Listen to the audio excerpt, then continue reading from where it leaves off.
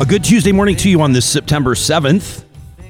This episode of Real Talk is presented by our presenting sponsors at Bitcoin Well, planet Earth's first ever publicly traded Bitcoin ATM company, based out of Edmonton with Bitcoin ATMs across the country. You know what they're really great at? They're great at answering questions, and I know that because I've got a lot of questions about Bitcoin, and I've yet to find one that they've been unable to answer. We're proud to partner with them. You can do your own research, tap into their resources, and of course, learn more about how you can safely and conveniently buy and sell and better understand Bitcoin by following the sponsors tab right at the top of the page on our website at ryanjesperson.com. Real Talk starts right now. Here's Ryan Jesperson. It's good to be back with you, friends. It's been a while. We had a week away, and I can tell you we've been chomping at the bit to get back here, looking forward to gathering together and to sharing our thoughts. There's a lot to talk about, of course, and we lead off today with an announcement on Friday. Alberta's back into various forms and efforts of addressing what is now undeniably a fourth wave of COVID-19. My friends, it's a new low. I mean, what do you even say anymore? Alberta, under the leadership of Premier Jason Kenney, leads the country per capita in COVID cases, ICUs, in many circumstances, based on numbers that we're seeing from public health professionals, over 90% capacity, and vaccine trends are totally stalled out. And so I know that I don't have to tell you that the Premier's solution to this, as announced on Friday alongside Alberta's Chief Medical Officer of Health and Alberta's Health Minister, Tyler Shandro, is a somewhat ridiculous $100 gift card scheme to motivate the unvaccinated to do their duty and to get the shot. There are other measures coming into place as well. A province-wide mask mandate is back. And, of course, houses of hospitality, bars and restaurants are back to a 10 p.m. liquor curfew because, don't you know, COVID doesn't spread after 10 p.m. $100 gift cards for people who believe that COVID-19 is a plandemic. You've heard it. People who believe that it's a scamdemic. People who think that there are microchips in the needles. People who are skeptical about the science behind a vaccine, but not about the science of repurposing malaria medication or medication for horses, for that matter. People who pack churches when prohibited. People who protest healthcare workers outside hospitals. People who rip doctors and nurses and respiratory technicians. $100 gift cards are going to change their mind. A few days ago, Premier Kenney, I'm sure desperate for some positive headline, awarded one of his $1 million LottoVax prizes. He interviewed the winner on social media. That's where Kenney's making himself available these days, right? A Facebook Live after disappearing for a couple of weeks in the middle of a fourth wave. Twitter interviews. Won't take questions from reporters, at least not tough ones. You may remember that when it came to the idea of this LottoVax, these $1 million prizes, I actually supported the idea back when it was introduced. And as a matter of fact, I still do. As part of a strategic plan to educate and to inform the public around the efficacy and the science and the benefit of vaccines. When you think about it, $1 million really isn't a lot of money for a government that'll, spend about $45 billion every year by way of budget, especially if it motivates thousands of people to get vaccinated. I mean, I think you can make a really strong argument, as a matter of fact, that investing $1 million into a LottoVax could probably provide more return on your investment than spending $1 million on billboards. Ideally, you would do both. So I was curious to know how you would feel about this gift card plan. Keep in mind those that are already vaccinated, the 70% or so in our home province of Alberta, the 70% of Albertans that did their part to try to get COVID under control and to ease pressure on hospitals and healthcare workers in virtually every sector, economic and otherwise, you don't qualify for the $100 reward. And I don't think that most of you care about that. I don't get the sense that you do. This is a plan that, if it worked, could cost Albertans more than $100 million, this gift card plan. That's about as much as Alberta's finance minister, Travis Taves, figures the province can save by cutting nurses' salaries. As a matter of fact, it's almost the exact same amount. But of course, it's not going to work. I mean, you really think a measly $100 is going to change somebody's mind, somebody that's gone this long and this far without doing their part? Now, before we get into my unofficial, unscientific Twitter poll, I want to let you know that, of course, each and every week, we present our Get Real, our question of the week. We present it in partnership with our official research and strategy partners at Y Station, and we've pulled an audible. We changed it up. We were taking the question of the week in a bit of a different direction, but it's obvious what we need to ask you about right now. We've got our finger on the pulse of the province, of the country, and this is what people are talking about. ICUs are packed. Hospitals are filling up. The fourth wave's in full swing. We're back to masks and alcohol sales restrictions, and we're giving the unvaccinated $100 to go get a shot that 70% of you have already got twice. And so we want to know how you feel about this latest section of the COVID roller coaster. What should we do next? And whether or not we should have seen this coming. And of course, we want to know what you think that we should call this public payoff. If the $400 checks that many of us received about 15 years ago, just over 15 years ago, are Ralph bucks, what are these $100 gift cards? What should we call them? I'm going with Bumbles bucks, tapping into the nickname that Jason Kenney earned while in Ottawa. So after this announcement on Friday, I pushed out an unofficial, unscientific Twitter poll to gauge where you're at. You can follow me at Ryan Jesperson. More than 9,000 of you chimed in. I appreciate it. The results, as you can see, are decisive. 90% of the 9,400 votes, 9,387, 90% do not support the $100 incentive. And I invited you to leave a comment along with your vote. And more than 500 of you took me up on that. And I wanted to get to some of the tweets that jumped out at me, because I've got a lot to say, but you've got a lot to say too. So here are some of the comments that you left us on social media. I saw this from Jason Schilling, president of the Alberta Teachers Association. Says, so let me get this straight. I did everything asked of me. I didn't see family for 18 months. I kept my cohort small. I waved at loved ones through a screen. I got vaccinated to protect myself and others. I did all the right things. And the people who send me hate mail get $100.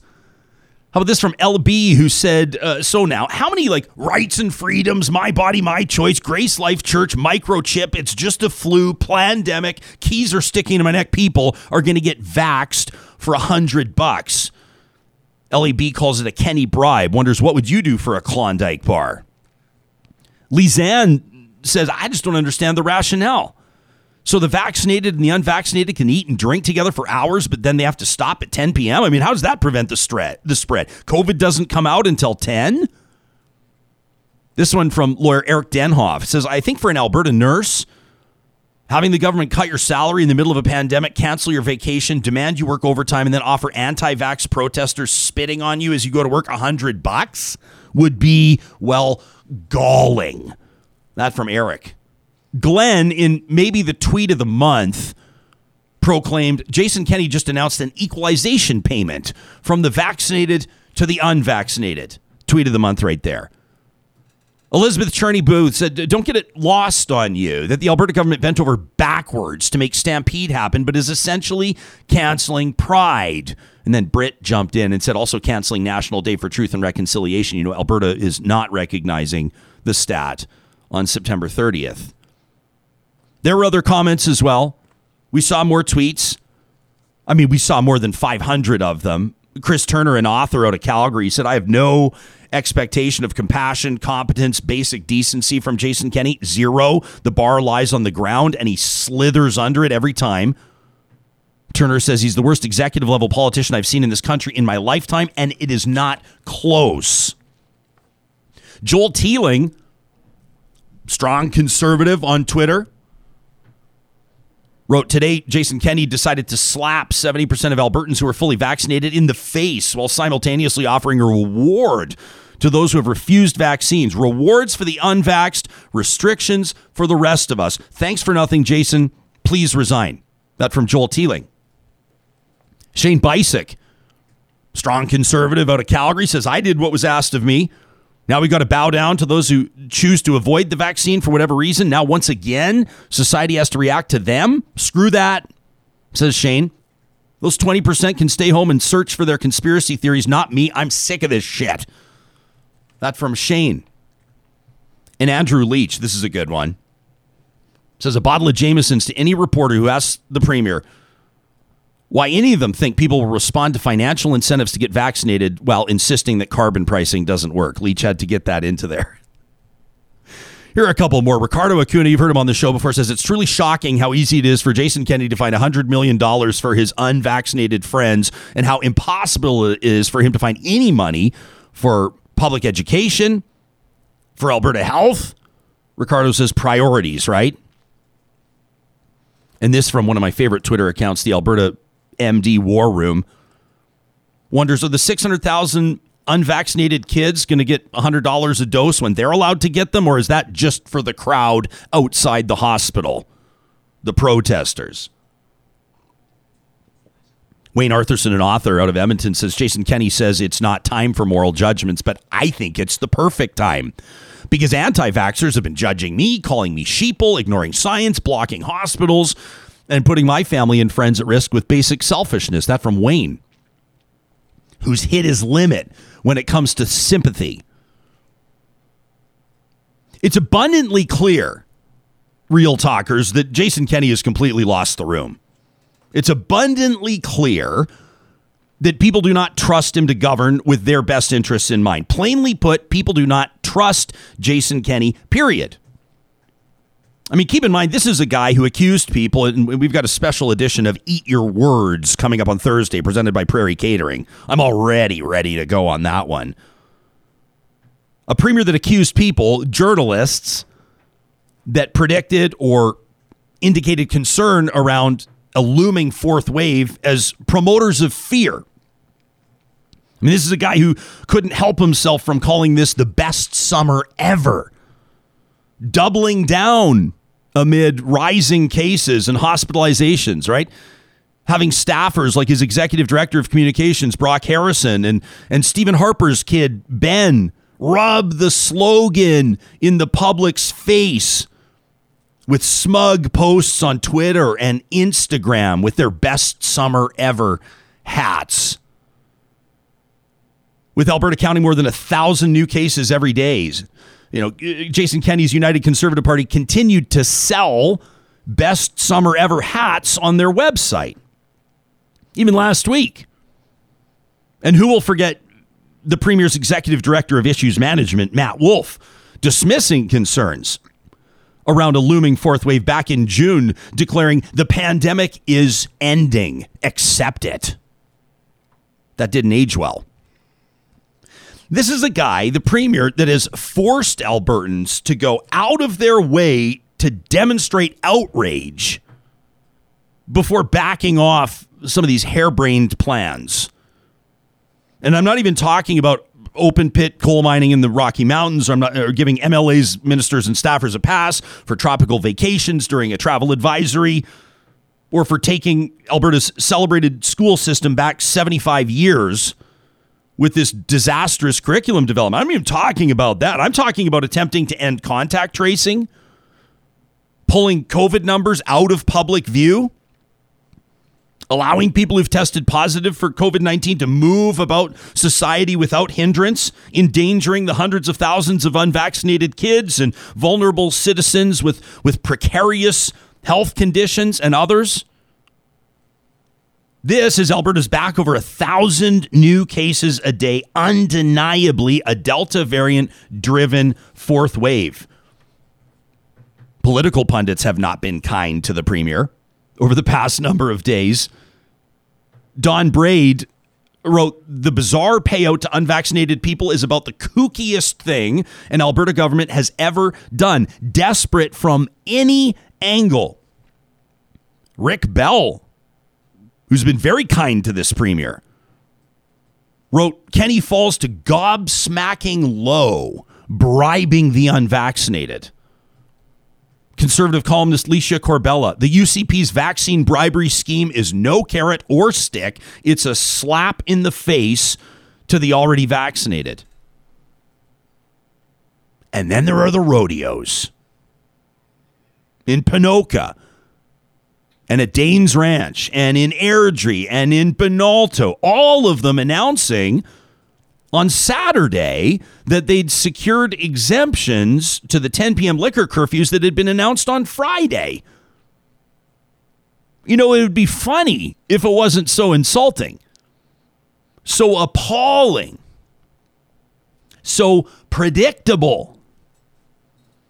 Organizers of Calgary Pride just about blew a gasket when they learned of those exemptions. And again, they and others had to cause a public stink before somebody at Alberta Health reached out and pulled a few strings to ensure that they, the festival celebrating gay and lesbian and trans and queer people, before they secured the same treatment with an exemption. Our email inbox has been absolutely slammed over the past number of days. And I obviously don't have time to to get into each and every one, but here are some of the comments that jumped out at me over the past few days. Darren wrote in to say, I am the conservative base. He spells it out. Darren says, I'm white, male, I live in the suburbs, and I have a career in the private sector. I'm fiscally conservative. I like limited government, individual economic freedoms wherever possible. I'm the vote they never worry about having. But after Kenny's press conference on Friday, I'm done. I'm a free agent. Says, I feel worse since Friday, Ryan, than I can recall feeling at any time since this pandemic hit. I feel depressed, defeated, and angry. I can't get the pandemic out of my mind. I think about healthcare workers, and I wonder how they must feel as hospitals now fill with the unvaccinated and elective surgeries are being canceled. And then I think about those people that are waiting for those surgeries that might restore mobility or might renew their quality of life. And they've paid for the system to be there for them, and it's not. And then I think of restaurant workers, and I think of restaurant owners that are so impacted financially by this 10 o'clock curfew. I mean, how much more can they take? Darren says vaccine passports are obvious, except to the premier. The obvious next step, we need to strip away as much discretionary participation in everyday life as possible to nudge the anti-vaxxers. Life needs to look better on the vaccinated side of the fence. Recreation, dining, travel, job opportunities, says Darren, should be limited for those that choose to remain unvaccinated. In the words of blogger Susan Wright, Susan's been on the show, Susan on the Soapbox, he says anything less is immoral. He says, I will hold my nose and vote against the Conservatives next election day. That from Darren. Jessica CC'd us to talk at ryanjesperson.com on her email to the premier. She signs off as a lifelong progressive conservative supporter, says, have you lost your mind, Premier? She says, you need to engage with constituents, with your MLAs, and most importantly, the majority of Albertans who think this is nuts to limit the movement of people who have done the right thing. Jessica says, in your honor, Premier, I will cast my federal vote for another party. And today I plan to donate to your opposition for the next provincial election. As a matter of fact, I will donate $100 today for your ignorance. That from former lifelong PC supporter Jessica. Willie wrote in, she says, Premier, what pisses me off is my 86-year-old mother having to wait another year for her hip replacement because misinformed people refuse to get vaccinated, causing surges in COVID, claiming more ICU beds, regular hospital beds. My mom's already been waiting since February. The surgeon's hands are tied. We don't blame him. Constant pain is in itself harmful to those in need of these so-called non-essential surgeries. That from Willie. Natalie wrote in to say, I'm emailing today to express deep disappointment with the government announcement on Friday. I could not imagine that this UCP government could actually go lower than they've already gone, but the fact they're rewarding those who have waited this long to receive a vaccine is unfathomable. What about $100 for the Albertans who actually did the right thing? Albertans who got the vaccine when it was first available to them. Why would you not entertain the idea to restrict access to non-essential services for unvaccinated Albertans as opposed to punishing responsible citizens? Natalie says, I'm a nurse and I work at an ICU in an Edmonton hospital, and I am exhausted, I am frustrated, and I am completely discouraged that this government has done so little to prevent the third and fourth waves in Alberta. In fact, I would say, says Natalie, these policies over the past few months actually created the health crisis we face today. That's from Natalie, who's likely at work today in an ICU. Rishma wrote in to say the idea that people who either refuse or haven't bothered to get vaccinated will now be awarded with $100 for doing something that I went out of my way to do this past spring is nothing shy of outrageous. I got vaccinated to protect myself and others. Protecting public health is the right and responsible thing to do. For those who have held out and put our healthcare system in crisis, to be awarded for their irresponsibility is beyond insulting, and it's especially disheartening to hear the government claim that they need to cut nurses' salaries while somehow coming up with money to financially incentivize unvaccinated people who have thumbed their noses at public health policy. It's gross. Rishma says the optics of cutting public servants' pay, people who've gone above and beyond to incentivize tinfoil hatters, is disgusting. What's next? Horse dewormer as an official remedy for COVID-19? Will this be included in the new draft curriculum? Rishma says, I'm ashamed to be an Albertan today. We're supposed to take care of each other through a crisis, not reward the people who refuse to contribute to our communities. Premier, your government has failed us, and I expect you to stand up and do better. You were supposed to lead with humility, not self-service, and today would be a good day to start. Curtis CC'd us on an email to every minister in Premier Kenney's cabinet. Says, I just received my latest communique from your party, the news you can use, so to speak, the newsletter dated September 4th. Says the bravery it takes to constantly attack and villainize hardworking public servants when and however possible can only be surpassed by actively working to subvert their working conditions and cut back their wages.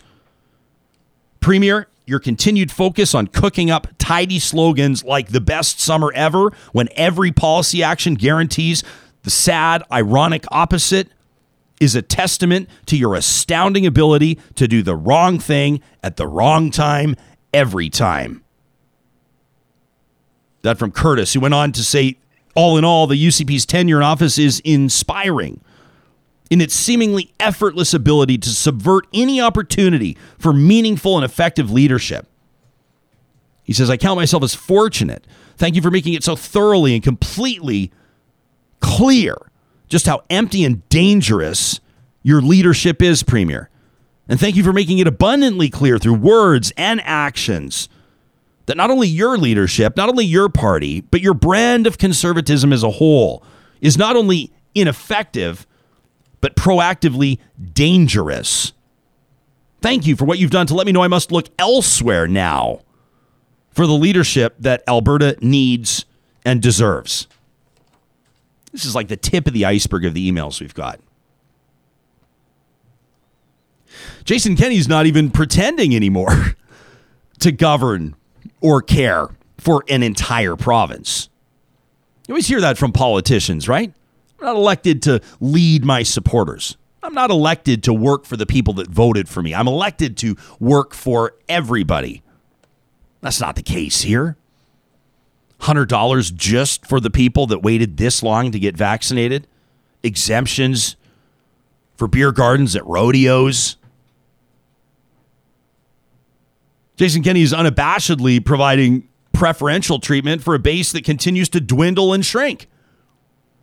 He's the lowest polling premier in the country. He's turning over rocks. He's trying to find wins.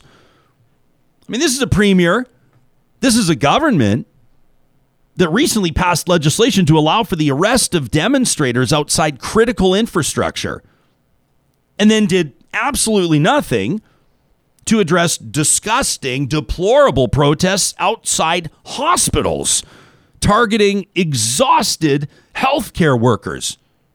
You tell me, what infrastructure is more critical during a pandemic than a hospital? How much longer can Premier Jason Kenney allow his hatred for the Prime Minister, for Justin Trudeau, to cloud his judgment and direct his policy, giving a hard no to these so-called vaccine passports? Alberta's the outlier here. I mean, how much longer can he possibly justify punishing business owners and the general public that has endured so much over the past year and a half by pandering to the stubborn fools who refuse to do their part and get vaccinated? So what to do? We asked you what you would do in our question of the week. It's right at the top of the page, ryanjesperson.com. I encourage you. We're hoping to see thousands of you respond to this one. I know you've got a lot to say on this. As far as I'm concerned, it's simple. Open everything up. Provide a clear and easily accessible resource for citizens to prove that they're double vaxxed. And implement tough measures. Don't make small business owners do it themselves. Implement tough measures that demand you be vaccinated if you want to move freely and go about your business. Don't force a small business owner at a coffee shop or a lounge or a bowling alley or a movie theater or a dry cleaner, an oil, lube, and filter shop, whatever, grocery store. Don't force them to hire somebody else out of their slim profit margin to enforce this either. Commit resources, whether it's through Alberta Health, whether it's through the RCMP, whatever it is, and have stiff penalties. You must be vaccinated to enter these public areas. And there's a $10,000 fine if, when asked to provide that proof, you cannot. Make it so people do not mess around. And if you choose not to participate, if you exercise your right to say no to that vaccine, that is your choice, and you elect to not or to withdraw your participation in society. Fine by me. And I'm sure it would be fine with the 7 out of 10 Albertans that have already done their part. And the numbers are better, by the way, elsewhere across Canada. There is less and less sympathy for the unvaccinated with every passing day. Of the hundreds in hospital, including ICUs, the numbers are disproportionately the unvaxxed. It's not even close. You're talking 80, 90% of people that are hospitalized, most especially in ICU, unvaccinated. So that means if a city bus has a bad accident, or if there's a horrific tragedy on a highway and an ICU needs 8 beds free stat, it's not going to happen. They're not there.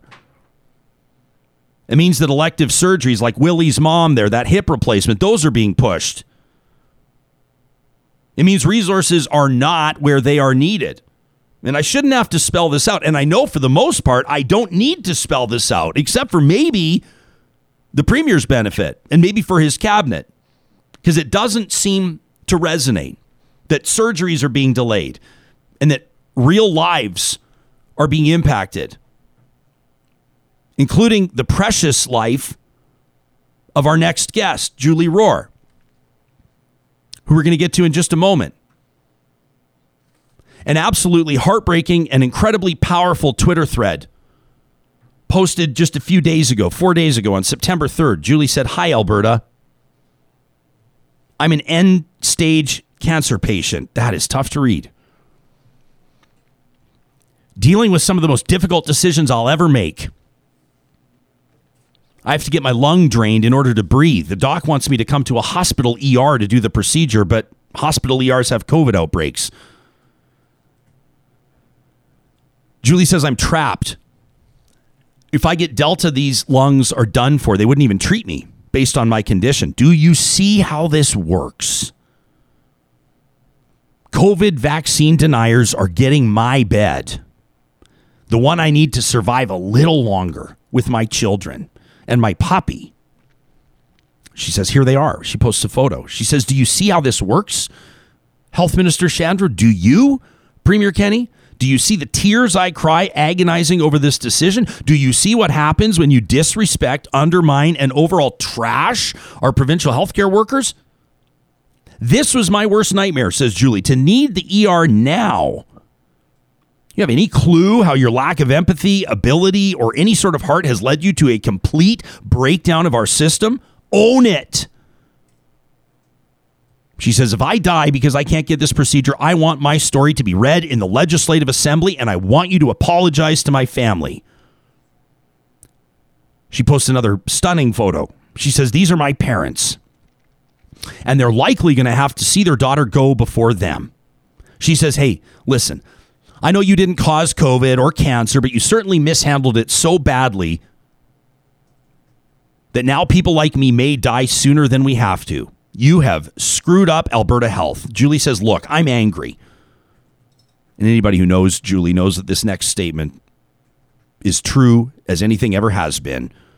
She says, I'm not one who lives with a victim mentality. She sure isn't. Pointing fingers and blame at others, it doesn't help me to do that. But in this case, this government needs to be held accountable for this colossal failure to govern and the colossal amount of harm that you've done here. She says, and now because my blood pressure was off the charts to begin with, I have to stop for the night. She says, please understand every action has a consequence. Own it. The stampede was a stupid failure. It was the start of the fourth wave. Do better. For those who will live on, do better. That from Julie Rohr, who has graciously agreed to join us this morning. She was one of the first guests that we ever welcomed to Real Talk. She is a founding member of our editorial board. Seeing her face is going to make me cry. We just adore you. And I'm so proud of you. And I haven't even mentioned on Twitter, Jen the Feisty Librarian is the handle she goes by. You know what I'm talking about, Julie. Obviously unprompted by you. I got the impression it was to your surprise over the weekend. She invited people. She didn't even tag you in the tweet. She didn't even tag you. She invited people to start sharing what they loved about you, and I'm just sobbing as I'm reading these. How are you, my friend? I mean, it's so good to see you. Thank you, Ryan, so much for having me on the show. How are you is a complicated question in my life right now, but I'm currently just absolutely blown away by the response to my thread. Those of you who have followed me for a while know that I'm a frequent tweeter, and I had gotten some bad news about my health. And so I said, well, I'm going to take a break from Twitter because I need to focus on like peace and calm and like things that don't work me up so much. But, you know, as you go along, I got really angry one day when I got some particularly hard news that I didn't want to hear. And so I wrote those tweets because it was just, the end of it for me is just, I'm at home. I'm scared to go to the hospital to get a very easy treatment that before COVID would have been so simple. Like you just walk in, get it done, walk out. But now with COVID, there's all of these complications. And I was in a pretty angry place the day I wrote those tweets.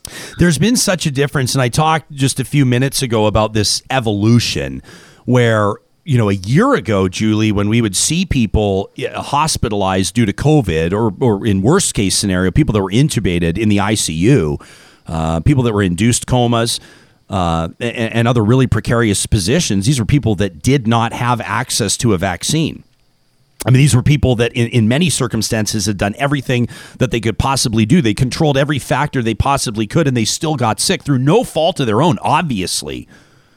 And the public, I think, had such a sympathy for people in that situation. Now you take a look, and I'm not trying to create some sort of divide. I'm not trying to create these camps where people start to pile on each other, but there is an undeniable lack of sympathy, and I'm picking up on it, and people are telling me all about it.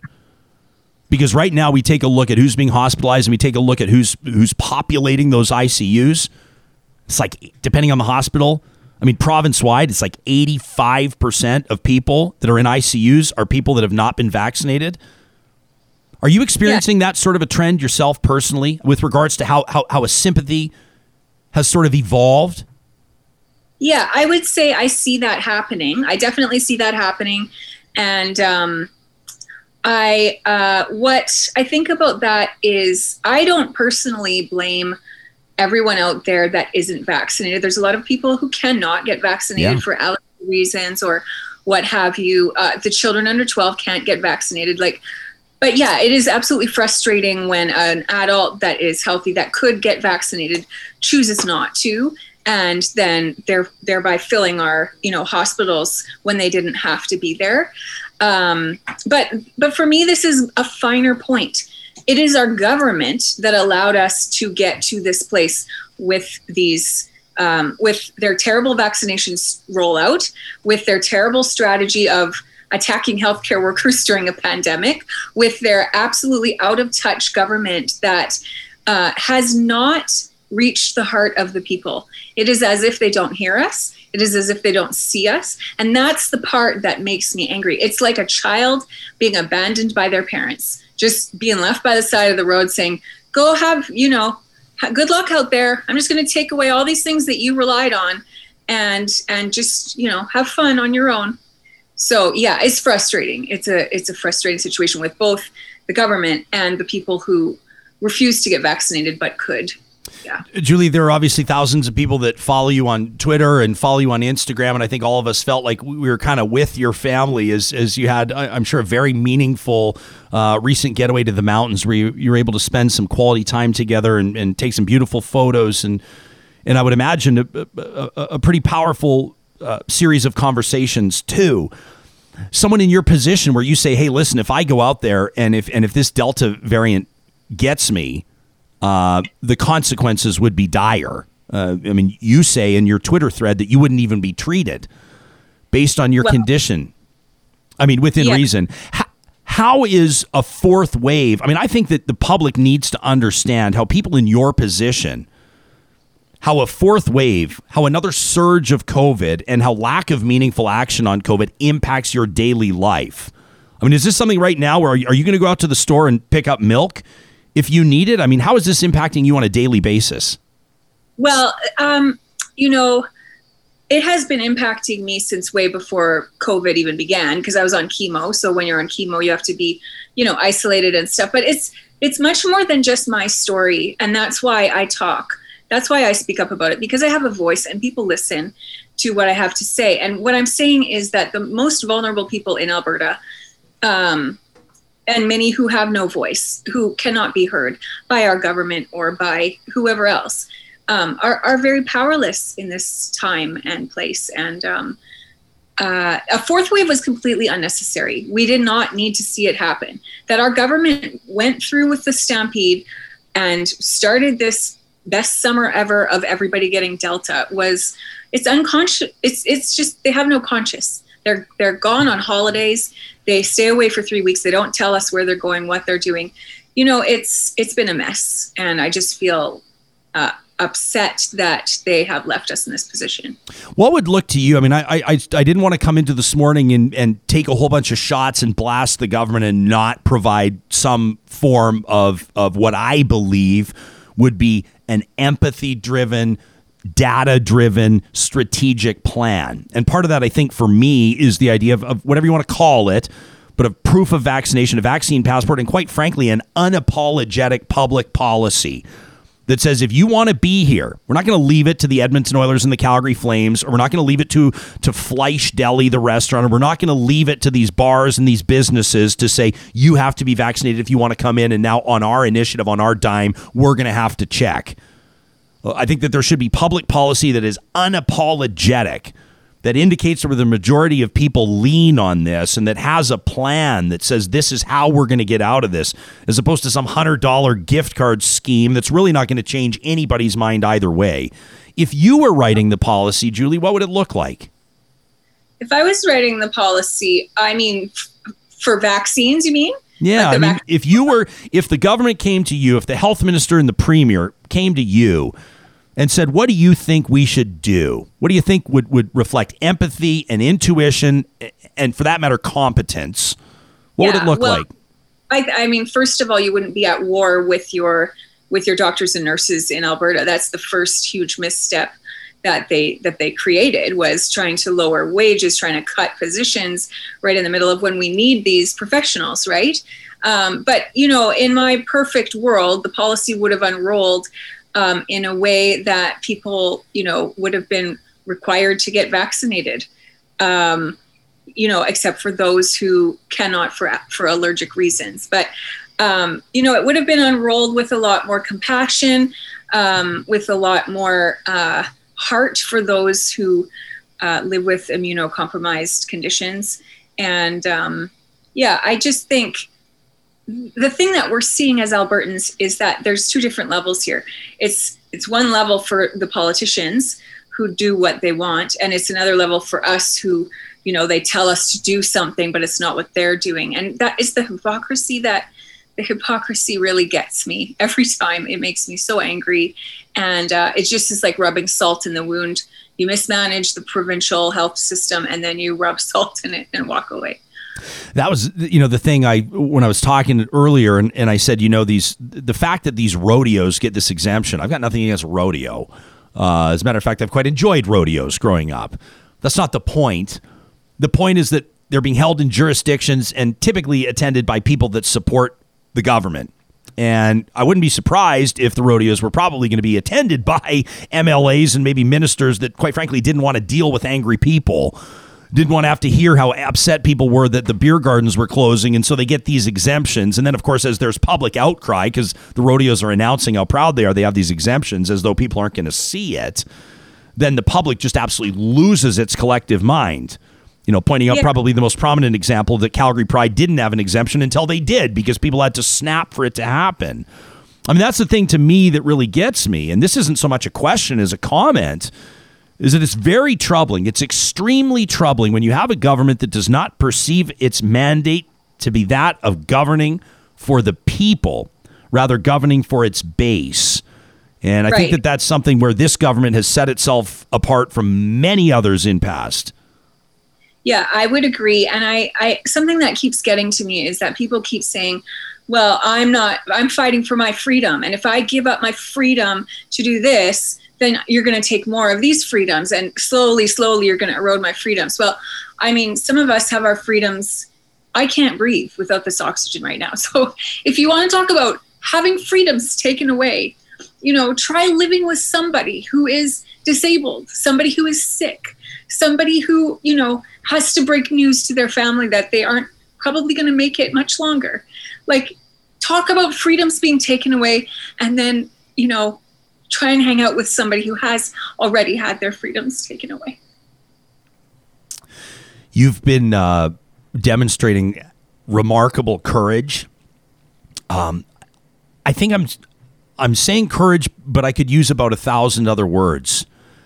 This steadfastness of spirit, this depth of character, the poems that you're sharing, I mean, the writings that you're sharing, the photos. I mean, if you're not following Julie Rohr on Twitter and Instagram, ROHR, Julie Rohr, follow her right now.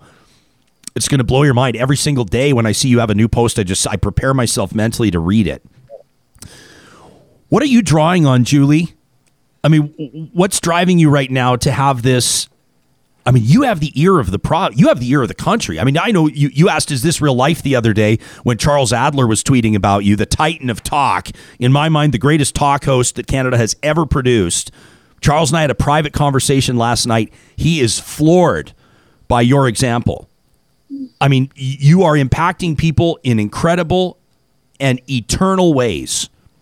Where are you finding this strength? Where am I finding this strength? Well, I I was raised as a very little girl in a very big church to believe that I am one of a greater community. I am not just here for my own gain in this world. I'm not living here for my own desires. And I lean upon the strength of love from my family, love from the greater community, and my faith journey, really. My spirituality has been a big thing for me to lean upon during these years. And that's really kind of where I get this, like, the peace during my own journey towards death, really. I mean, we're all on a journey towards death. Some of us know it and some of us don't think about it. But through this whole thing, that's been a real anchor for me, is just my own spiritual experience as well. So.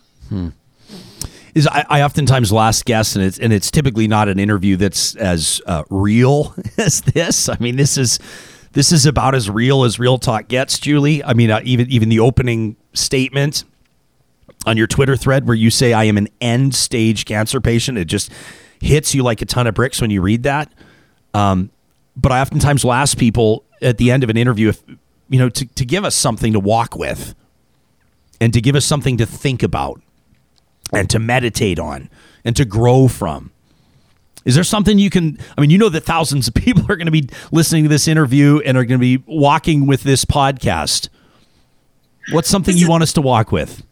Yeah, this is what I would say today. When Jen started that thread of people posting things that they loved about me, which I had no prior knowledge of, like you said.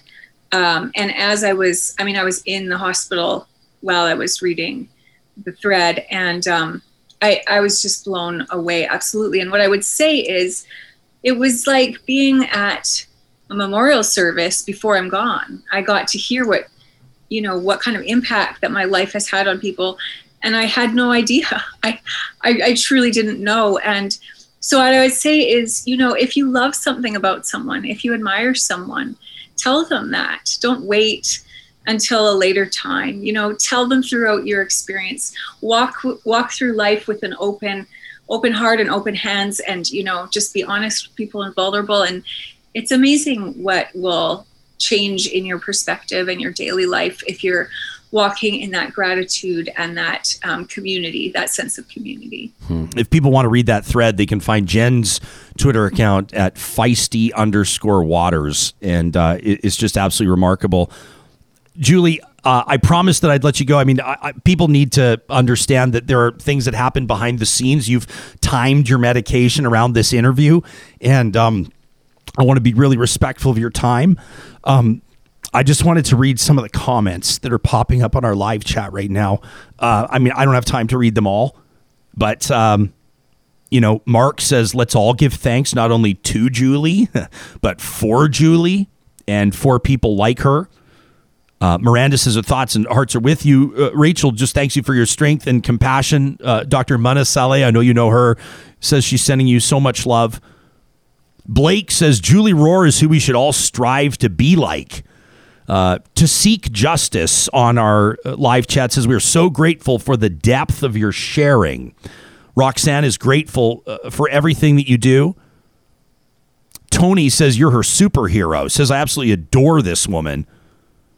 Natasha Cornack's been on the show before talking about her perspective as a young conservative. She says, I've never met Julie in real life, but she's helped me so much, and she gives me so much hope. She says, thanks for everything. We love you. What's it like, by the way, to have thousands of people that have never met you in real life telling you that they love you? What's that like? You know what? It is a little strange. I'm not going to lie. Like, it's a feeling that I don't know what to do with. I'm a little overwhelmed at all of this outpouring of love. But I'm a person who lives my life very much out loud. And so the way that I live kind of welcomes, input and comments, and I welcome new friendships, and I welcome meeting new people. So it's sort of a natural outpouring to how we live here in our neighborhood and how we make friends, in general life. But I am overwhelmed. I'm humbled. I could never believe that a story of living with cancer for 6 years, when I didn't know if I'd make it more than 1 or 2.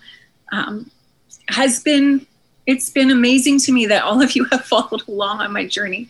I just want to thank you because it's you help lift me on days when it's really hard. So, well, Nicole says Julie's fighting her own battle, but takes the time out of her day to fight for others. Not all heroes wear capes.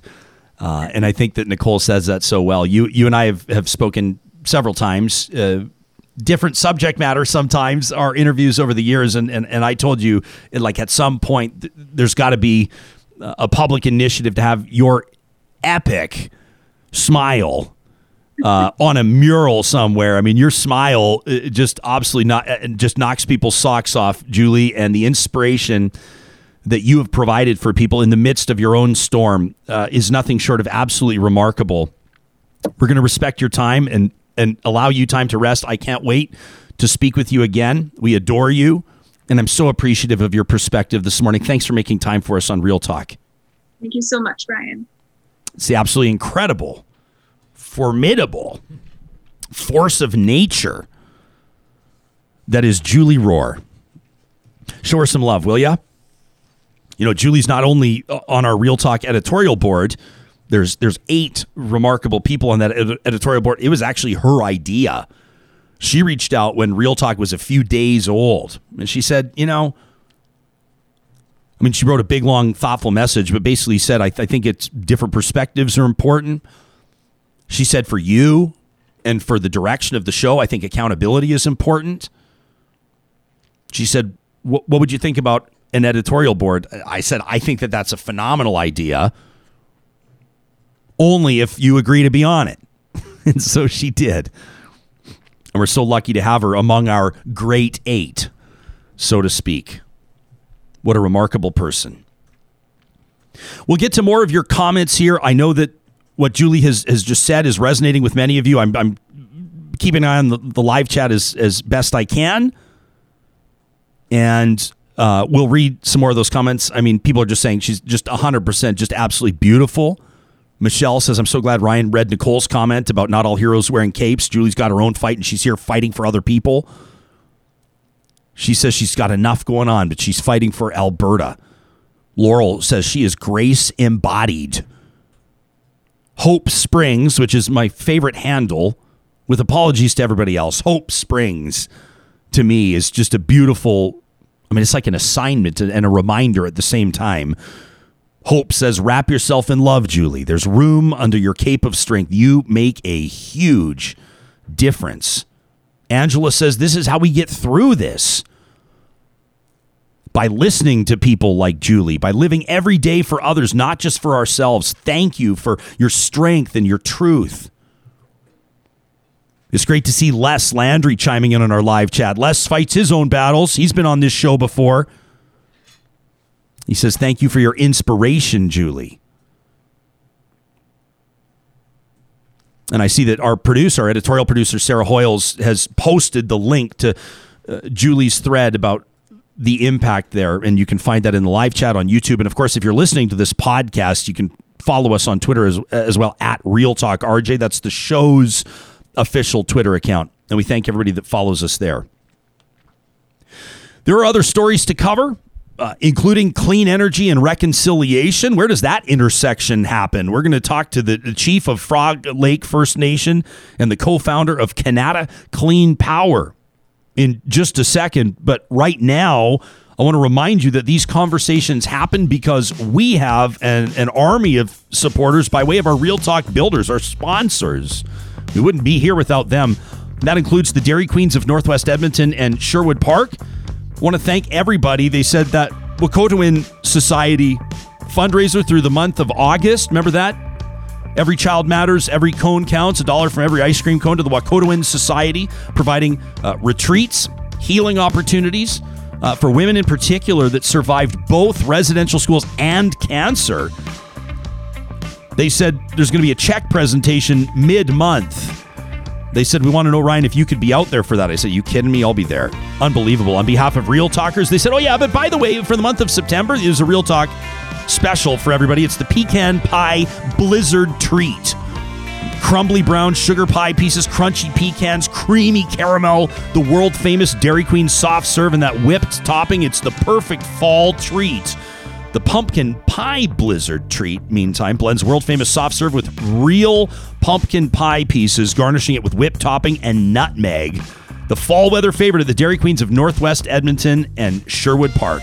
Our hashtag, the one that Sarah's keeping an eye on at Real Talk RJ, is powered by the team at Park Power that want to remind you, if you sign up for internet, electricity, or natural gas at parkpower.ca today, use the promo code 2021-REALTALK. It'll save you $70 off your first bill. And consider their fixed rate offering. If you've seen these expensive power bills of the past number of months, Park Power offering flexible fixed rates on 1 and 3 year terms. You get the peace of mind, but you're never locked in. You can switch rates or cancel at any time. Also, big shout out to our friends at Eden Landscaping. As much as we may want to ignore it, deny it, fall is coming. And that means that their team is going to get ready to get into the conceptual and planning stages. When you work with Eden Landscaping, you don't have to hire a landscape architect and then hire a general contractor or somebody else. They are a one-stop shop, and they take great pride in turning your dream into reality. They've been doing it for more than 20 years. The customer referrals are their indicator that they're doing a good job at it. You can find out more about what they're doing by checking them out. Eden Landscaping under the sponsors tab at ryanjesperson.com. Thanks to everybody that shows love to our partners. We wouldn't be on the air without them. This is a fascinating story, and I'm excited to talk to these two.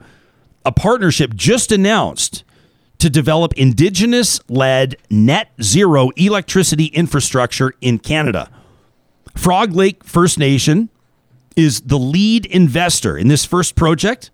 The project will be Indigenous-led and includes a 51% majority ownership stake. We're going to learn more about the power plant and the impact of it on a number of fronts as we welcome the co-founder of Kanata Clean Power, Erin Campbell, and the chief of Frog Lake First Nation, Chief Greg Desjarlais. Welcome to both of you. Thank you so much for being here. Chief Desjarlais, why don't we start with you? This is obviously an exciting announcement. How does something like this come about? Take us through the stages of development here, and how good did it feel to put pen to paper? Good morning, Ryan. First of all, I just want to say I'm thankful for another day to the Creator as well. And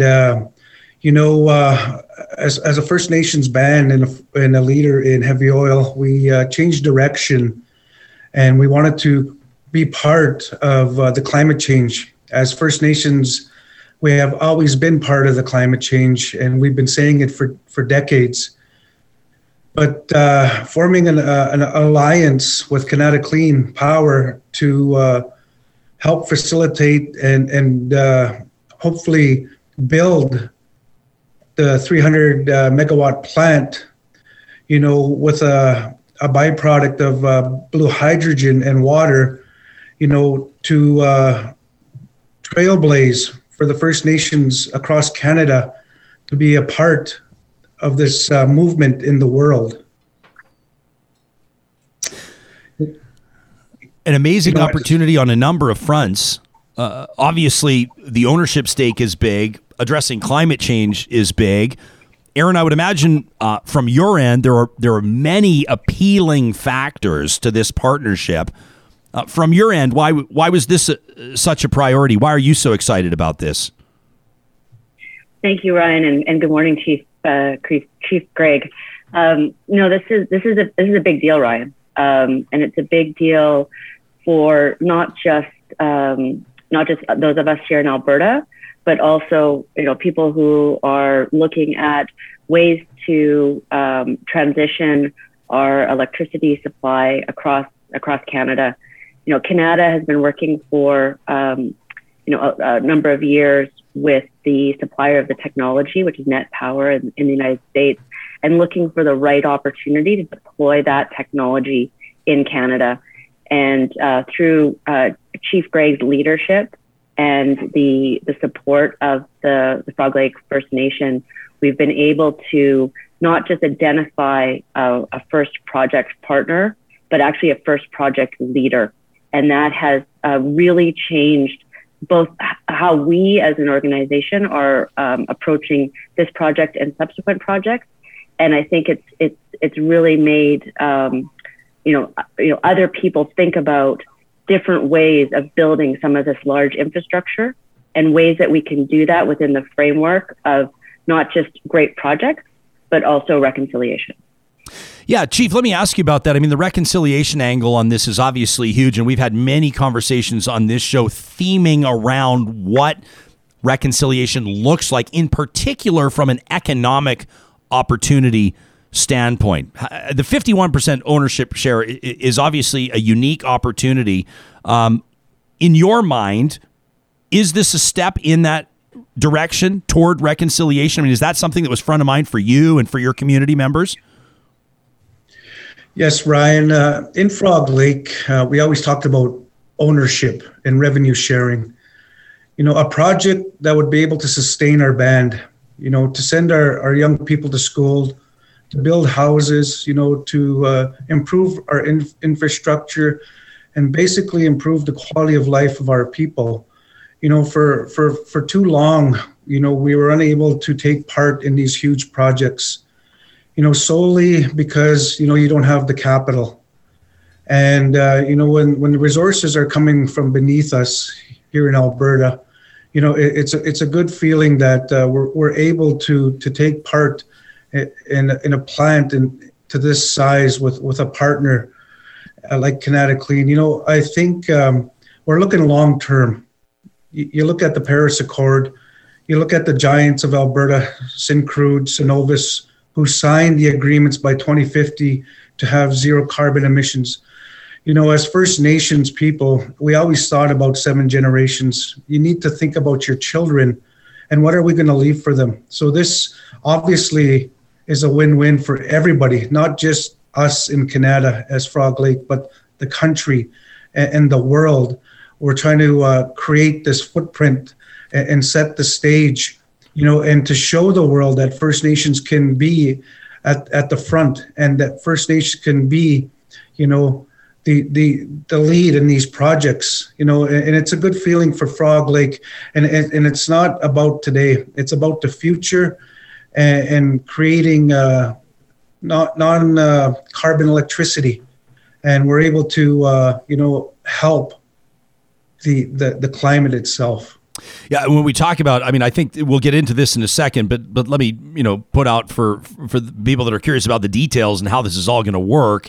This is a power plant, at least stage 1, right? And I'll ask both of you to clarify on this or to provide some further details. A power plant that'll generate 300 megawatts of net zero electricity 24/7. It's expected to supply about 3% of Alberta's electricity demand and produce water for about 15,000 households. How significant, Erin, is this with regards to a net zero? It's natural gas, correct? Can you explain to us how significant this is for people that aren't on the inside, so to speak? Yeah, the technology is, it's quite an important part of the story, and it's an important part of the story for Alberta and Canada. There is an existing plant that's been commissioned and is generating electricity in Texas. So the technology has been proven in that context. We're now the first developers to bring that technology to Canada. And what excited our team, and I think, through the leadership of Chief Greg and the other leaders at Frog Lake, what energized us was being able to be a positive player in the energy transition that needs to happen within Canada and Alberta. Natural gas is an important part of the energy mix. Let's utilize those really important resources, but do it in a way that is not going to have an impact on our carbon load. And I'm not going to talk about politics as we're in the middle of a federal election, but this type of project, the support for this spans the full spectrum of political belief. This is a cutting edge technology that is going to help not just Alberta but Frog Lake utilize its resources in the very best way possible, and in a way that is not just Indigenous invested but Indigenous-led. Erin, by the way, it's totally okay with me if you want to talk politics. Nobody will interfere with you talking politics. Chief Desjarlais, you're obviously leading a community here, and I would imagine that this you probably aren't sort of dusting off your hands and saying your work is now done. How does this partnership and how does this development now impact what you may foresee to be, future opportunities for your First Nation and maybe even for other Indigenous communities across Canada? I know that many people are going to be paying attention to this partnership. Well, Ryan, like I said, First Nations, we have to think ownership and revenue sharing. You can't sustain your band on a CFA agreement that's 4 decades old. For too long, our people lived in poverty. This is something that could help lift us out of that poverty. I talked about homes, education, infrastructure. I know there's a pandemic inside a pandemic with the meth. And we can allow this to offset the cost for our people to heal. You look at what's happening across Canada in these unmarked graves. Our people have been through a lot for 150 years. Now it's time that Canada reconcile with itself as well, because we'll never heal if they don't own up to these things. Now as First Nations people, we're only trying to be at the table and take our rightful place because, our quality of life, it shouldn't be two-tiered here in the land of milk and honey in Alberta. It should be equal. And you know what? I jokingly say, you can tell when you hit the reserve because you hit a washboard, the county grader turns around. And that's the truth. So how do we get that grader to go inside? How do we get our grader going and have it fueled and new blades? And this is one way we can sustain our programs, our roads and bridges. And it's a great thing for both of us, but more importantly for the future and trying to save the world and being the leader and the front runner in this project. It's a great feeling for everybody. And I hope, the governments and the banks back us because it means so much to us. And we're trying to take our rightful place. And us too, we are good people. We're trying to reconcile it within ourselves and to show the world that we can be these business leaders at the table. Chief Desjarlais, you talk about government and you talk about the banks. I know that we could probably approach this story and then expand our focus and talk about stories like this or the concept put into practice around reconciliation from so many different angles. From the government standpoint, Alberta as an outlier will not be recognizing September 30th as National Day of Truth and Reconciliation. What's your response to that? Well, to me, like I said, they have to own up to what happened and they have to reconcile with themselves. Does it hurt me? No, it doesn't surprise me. I think, me, I was bused to town. So I was able to rub shoulders and to grow up with non-Native individuals. My friends, I have a lot of friends that are white. But I think what needs to happen is we need to teach what happened in these residential schools. We need to show our children and other non-Indigenous children what really happened. Because what's happening now is stuff been pushed under the rug. Now it's starting to creep out on each side of the rug. And that's what's starting to happen. And I'm just not surprised that they don't acknowledge it. Yeah, I agree with you, and it's discouraging. And I don't actually think that discouraging is strong enough of a word, but I appreciate you taking the question.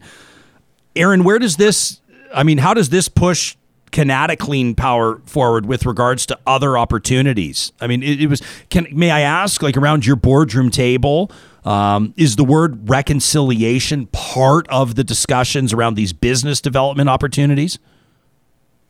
Oh, yes, reconciliation is front and forward in the entire organization. And that's everything from identifying, other plant locations and other future opportunities to utilize this technology in supporting the base load electricity generation in particularly in Alberta and potentially Saskatchewan. But and what we've found going into senior banking meetings, senior government meetings, that by taking this approach and focusing this approach through our entire organization, there's a great amount of legitimacy that comes from doing that. And there's been a great amount of support from both banking groups and government groups around this approach. At the end of the day, this project moves forward because of the leadership and support of the Frog Lake First Nation. They're the ones that stood up and said, we want to do something to build wealth for our people. And, we're going to embrace this as a way to do that. And, we're really fortunate to spend, a few days up at Frog Lake when we made the announcement at their powwow, and the welcome and support and excitement that we saw through the chief, through the council, through the people that we met. It continued to open our hearts to this as a path to not just build great projects with really great technology, but also support change on how our economy grows in a really real and demonstrable way. And Chief Desjarlais, you alluded to this earlier as well, but I think it's also a story around the energy transition and opportunities there as well. Yourself and the nation obviously have had involvement, as you alluded to, in past, and have seen opportunity with regards to let's call it traditional oil and gas.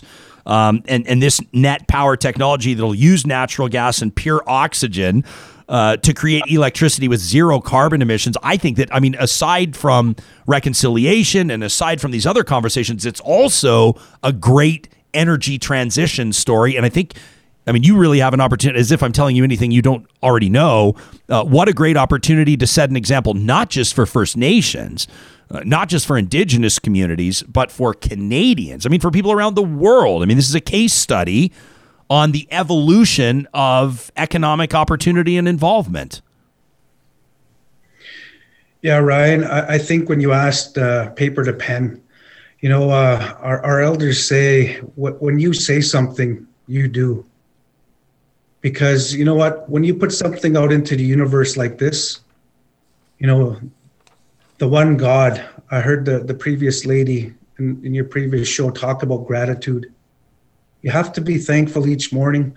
You have to live in gratitude, and things will work out for us. Exactly. You know what?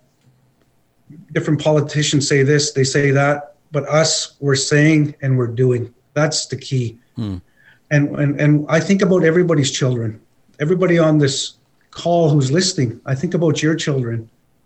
We have to think about the fresh water, the polar caps that are melting, and all the carbon that's in the air, and we have to do our part as First Nations people. And here we go. We're going to do our part. And also to get into the industry of selling power. Right now, we do sell power to Strathcona in Lindbergh, their plant there. So it's not like we're new to this. We own a cogen facility there, and we've been involved in oil and gas for the last 40 plus years.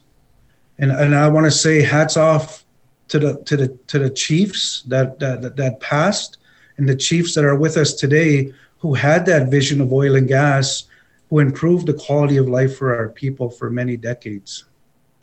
Well, congratulations to you both. And I know it's obviously big for Kanata Clean Power. It's obviously huge for Frog Lake First Nation. I appreciate both of you making yourselves available. We'll be watching with keen interest, and we'll have to circle back and connect again once we get a real sense of how this is impacting or making its impact, let me say, in a number of different contexts. Erin Campbell is the co-founder of Kanata Clean Power, vice chair there as well. And of course, Chief Greg Desjarlais joining us from Frog Lake First Nation, where he was elected chief in 2019, re-elected this year, by the way. Congratulations. The 750 member Cree Nation located in East Central Alberta. Thanks for your time today, and thanks for joining us on Real Talk. Great. Thank you very much. Thank you. That's a really neat story, and these are the types of stories that we'll continue to keep an eye on to give you a sense of what's actually happening. Not surprised, he says. Hey, how do you feel about Alberta not recognizing National Day of Truth and Reconciliation? Not surprised.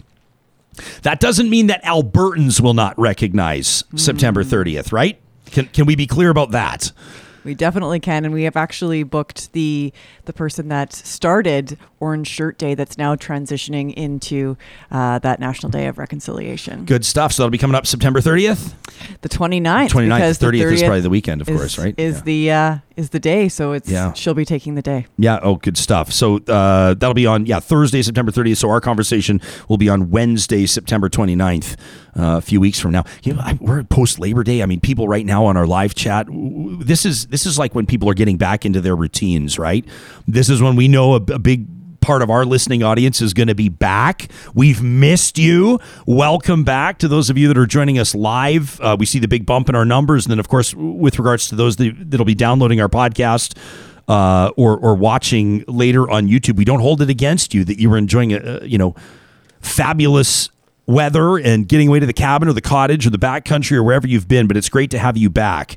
And we're looking forward to hitting the ground running. Of course, we've got the federal election looming. We've got municipal elections looming in the province of Alberta, and a lot of our coverage, including, by the way, a conversation in about 15 minutes from now with political consultant Jaskaran Sandhu is going to join me. We'll take a look at the federal landscape. It's a strange feeling to step away from the studio for a few days when there's so much going on, and I'm curious to get Mr. Sandhu's assessment of what's been going on there. I mean, some of the numbers right now, Erin O'Toole is certainly making hay, and I think surprising some people. With his so-called brand of conservatism, I've seen some people indicating they're surprised there. And then you also kind of wonder how some other things that Erin O'Toole said might play out, with regards to, him going on the record and saying, hey, listen, Jason Kenney in Alberta, in the Alberta government, has managed COVID better than any other jurisdiction. And I don't think that comment, quite frankly, is aging very well. And I've seen some of his detractors, some of Erin O'Toole's detractors saying, listen, if this guy thinks that Jason Kenney's been doing the best job of anybody in Canada, do you really want him in charge of the federal file? So we'll get Jaskaran to chime in on that. Obviously, the Liberals have their own problems. If you have to talk in big themes, I mean, is it fair to say, and I'm sitting here in a room with two other pretty politically engaged people, Sarah Hoyles and Sam Brooks, is it fair to say, I'm curious for both of your assessments, that the Prime Minister is doing a pretty lousy job at this point in convincing Canadians that the election was necessary? Or are we just am I perpetuating it? Am I being part of the problem by continuing to regurgitate that? I mean, I'm curious how both of you feel about this. Do you get the sense that he's going to be able to, are Canadians going to punish him for calling an election, do you think? Do you think that'll be a storyline 2 weeks from now? I think you make a really great point. The idea that this is the narrative that's being churned around. So I don't know. I don't know. I would hate for that to be the reason that they don't. Not that I want them to win or not win. You can plant the flag wherever you choose to plant it. Yeah. Sam, do you get this? Do you get the sense that the Prime Minister could be due for a bit of a paddling when it comes to the voter intention and the way that Canadians are going to... Yeah, I guess part of me is just like, how do you define punishing him for it? Because, people have been calling this the Seinfeld election. It's the election about nothing, which it is. It is an election kind of about nothing. It's a government that wants to level up to a majority, and that's sort of what's going on here. And I think that... probably the punishing that will come is he'll be kept to a minority. I think that, looking at where we're at right now, I'm not sure the Liberals are strong enough to get over that hump. Could be a conservative minority too. Could, yeah. I mean, I think that I think that looking at the landscape right now, we're headed to a minority either way. Yeah, which means another election in another 2 years, right? I mean, when's the last time that, I don't think that you're going to have a minority government that's going to want to roll for 4 years, although the Liberals probably could have. I mean, I appreciate a minority government. I think it's the best form of government, frankly. However, what I'm most concerned about right now is, yes, it's an election about nothing, but the behavior. I mean, some people are calling it them protests, but throwing rocks at a candidate, that's getting out of control. That happened in London, Ontario yesterday with Justin Trudeau. I don't care which candidate it is. That is unacceptable. Is not like. Like, do we have to say it? You're in a position where you're like, do we have to clarify that throwing rocks at people? We're not talking in metaphors here. No, this is not figurative language. People are literally throwing rocks. On the live chat here, Scott says the election is trending to a conservative minority. And Scott says, in his opinion, everybody will be worse off because of this. James says Trudeau's doing a piss poor job of explaining there was no need for an election at this point.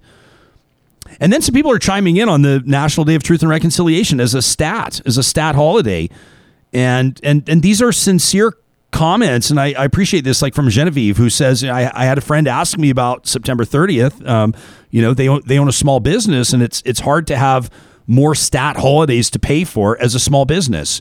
I mean, there are factors that come into play here on that front. I mean, that's a very real consideration for people that are small business owners, for example. And so, we're wide open to your comments on that. I'd love to hear what you have to say about that. And then a whole bunch of you responding to me welcoming you back as we get post-Labor Day. I was going to wear white today, but of course you can't. We're post-Labor Day. We're back into the swing. Kids are back in school, a lot of them with staggered entries, I know. Our little man, his first day of grade 1, just this past Thursday. What a moment that was.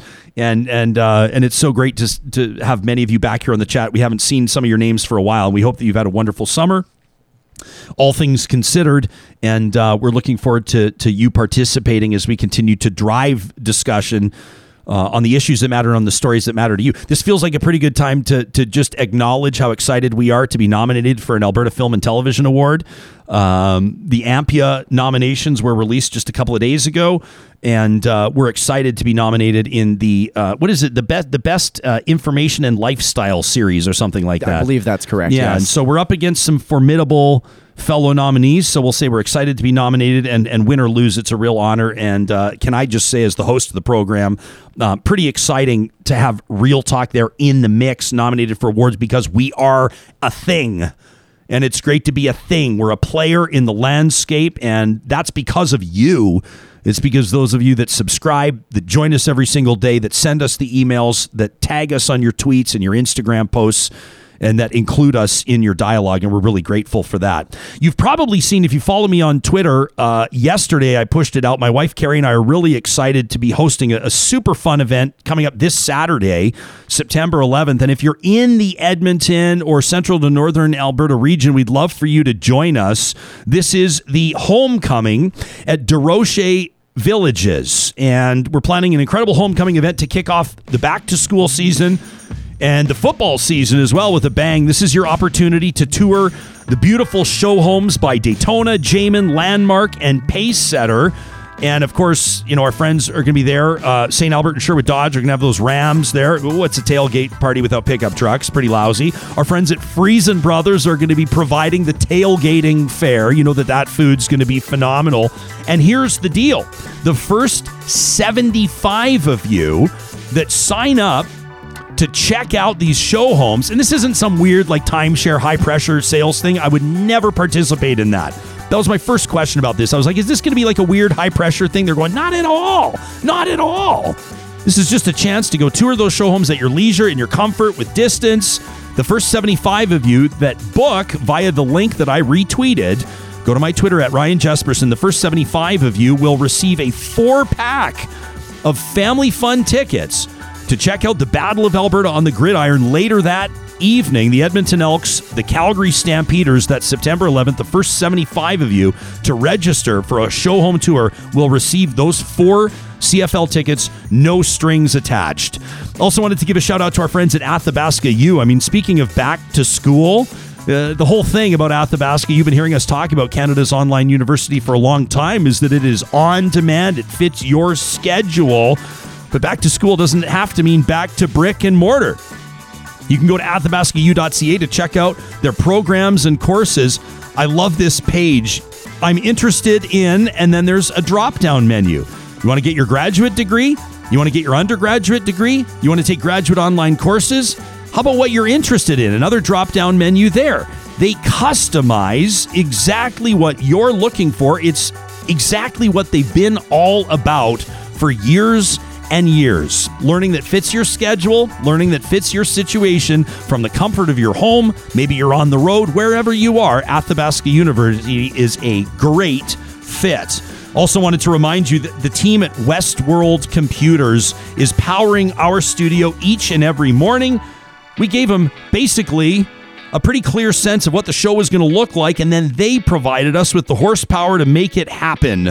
You know, Westworld Computers has a fully authorized Apple service department as well. Trained technicians with more than 40 years of experience. They can upgrade or fix any Apple product. You can book your appointment for service online at westworld.ca, or, of course, you can visit them at their brick and mortar store in Edmonton, where they've been family owned for more than 40 years. No more long lines, no more hitting the mall for service. Why not visit Westworld today, in person or online at westworld.ca. Now, we promised we'd get to more of your comments on the announcement on Friday. This was Alberta taking a step to address this 4th wave of this pandemic. That step, $100 gift cards for the 30% or so of Albertans that at this point are unvaccinated, an incentive to go get the shot. Now, we told you how our poll worked out, our unofficial, unscientific Twitter poll. We're going to get scientific on it with our Y Station question of the week. But here's what you told us over the weekend. 2.9% of the almost 9,400 votes cast, 2.9, let's call it 3% of you, said it's a good idea. Just over 7% of you said it's complicated. And 89.7, we'll call it 90% of you said no, there are other better options. Now, I have to imagine we wanted to include the it's complicated because I imagine that there are some of you, maybe about 7% of you, that are saying, I don't know if I love the idea of rewarding people that have dragged their heels, that didn't do what I would perceive to be their duty, that didn't do what I did. This is what you're thinking. They didn't do what I did, which was to get vaccinated as soon as possible to protect not only ourselves, but other people. I'm not sure I want to see them rewarded. However, if it works, if that carrot dangling, that $100 gift card works, and if thousands upon thousands of people get vaccinated, I mean, who cares if it costs the province a few $100,000 or several million? I mean, all in, it could cost the province of Alberta almost $150 million, but that's not going to happen because the people, in my mind, that are unvaccinated to this point are not getting vaccinated for a $100 gift card. Maybe some will. I'm sure some will, but not many will. But if it does work, the it's complicated vote to me suggests that some of you believe, I don't love the idea, but it'd be worth it. Now, we asked you to feel free to leave a comment in addition to leaving your vote. And as mentioned, we're closing in on 600 comments on the thread. It's not too late to leave your comment, and we'll continue to check in through the week. Doreen is a medical doctor, and she said it's a horrible precedent because it completely denormalizes vaccination as a pillar of public health. I mean, what will this do to any future vaccination campaign? Dr. Doreen says, seriously, it's a short-sighted, desperate, unwise policy.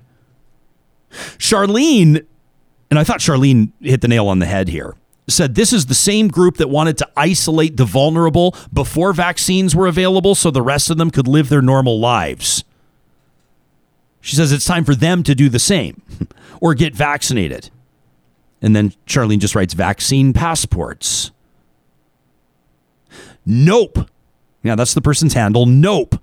Says rewarding people who've been negligent in doing their part while standing idly by as case counts rise and ICUs fill, while cutting wages for registered nurses and allowing things to spiral out of control again is a slap in the face to all those who cared enough to get the shot and to healthcare workers.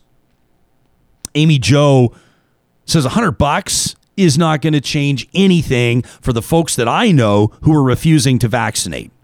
Some of them want more data.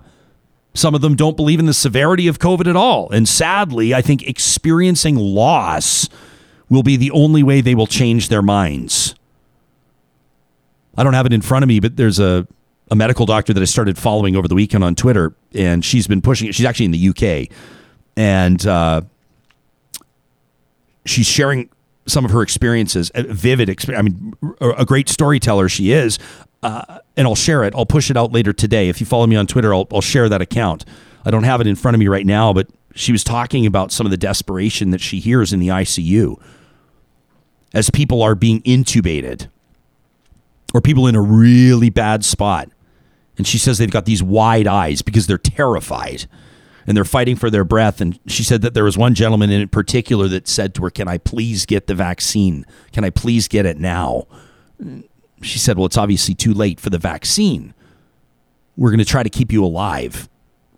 And unfortunately was unsuccessful in that with that specific patient. They don't share the details about the patient or anything like that. But I mean, when Amy Jo writes that experiencing loss may be the only way that somebody's going to change their mind, I mean, that's a powerful thing to say. It's not a good health strategy, though.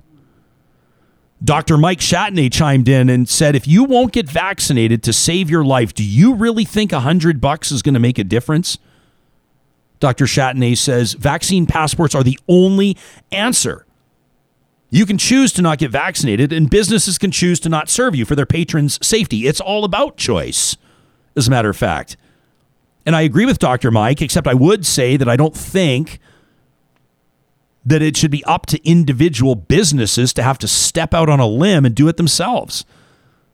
I think that a government that's supposed to be pro-business, a government that's supposed to understand economic stimulus and sustainability, would understand how to take the pressure off business by implementing intuitive public policy.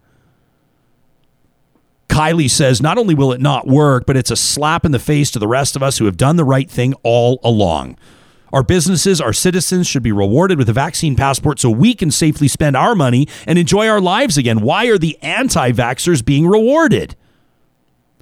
Taryn says it's not an incentive. It's a reward for being selfish or lazy and not caring until it benefited you. It's not a nuanced or generous opinion, says Taryn, but that's where I'm at with this garbage. Meantime, Philip just says the premier made his mess and now he's trying to buy his way out of it. Jess says, I support the idea of a vaccine passport, but I don't see how it can work, especially in small town Alberta where they're the lowest rates of vaccinations. I mean, policy needs to be easy to administer. How can we expect small business owners to enforce the vaccine passport? And that's a very fair question. I sat down with a business owner, a pretty prominent one, in Edmonton yesterday, and it was an off-the-record conversation, so I'll respect that. But I asked him, as a hospitality entrepreneur, how would this work for you? He wants to see vaccine passports. Now, he said, in particular, doesn't care if the word passport is used or not. He said, one idea, we already have driver's licenses that can scan, right? Police officers can scan your driver's license and can figure out all sorts of things about you, including past criminal convictions, warrants, unpaid tickets. Would there be a way to tie those together so a business could potentially scan your driver's license and make it that easy? Another idea, of course, was to simply have policy in place that would include significant punitive measures for people that are defying health orders around vaccination status. In other words, you want to be out and about? Doesn't matter, like I said before, whether you're dropping off your dry cleaning, whether you're getting your oil changed, whether you're picking up fresh produce at your local Friesen Brothers store, 16 locations across the province of Alberta, or otherwise, out for a martini. If you're not vaccinated, you're not permitted to be there. And don't put it on the lounge or the dry cleaner or the oil and lube and filter shop to employ somebody to sit at the door and deal with all the riffraff checking IDs. Have it as a type of scenario where there's a significant fine. I said $10,000 earlier. I'm sure that some of you rolled your eyes at that, but what would actually dissuade people?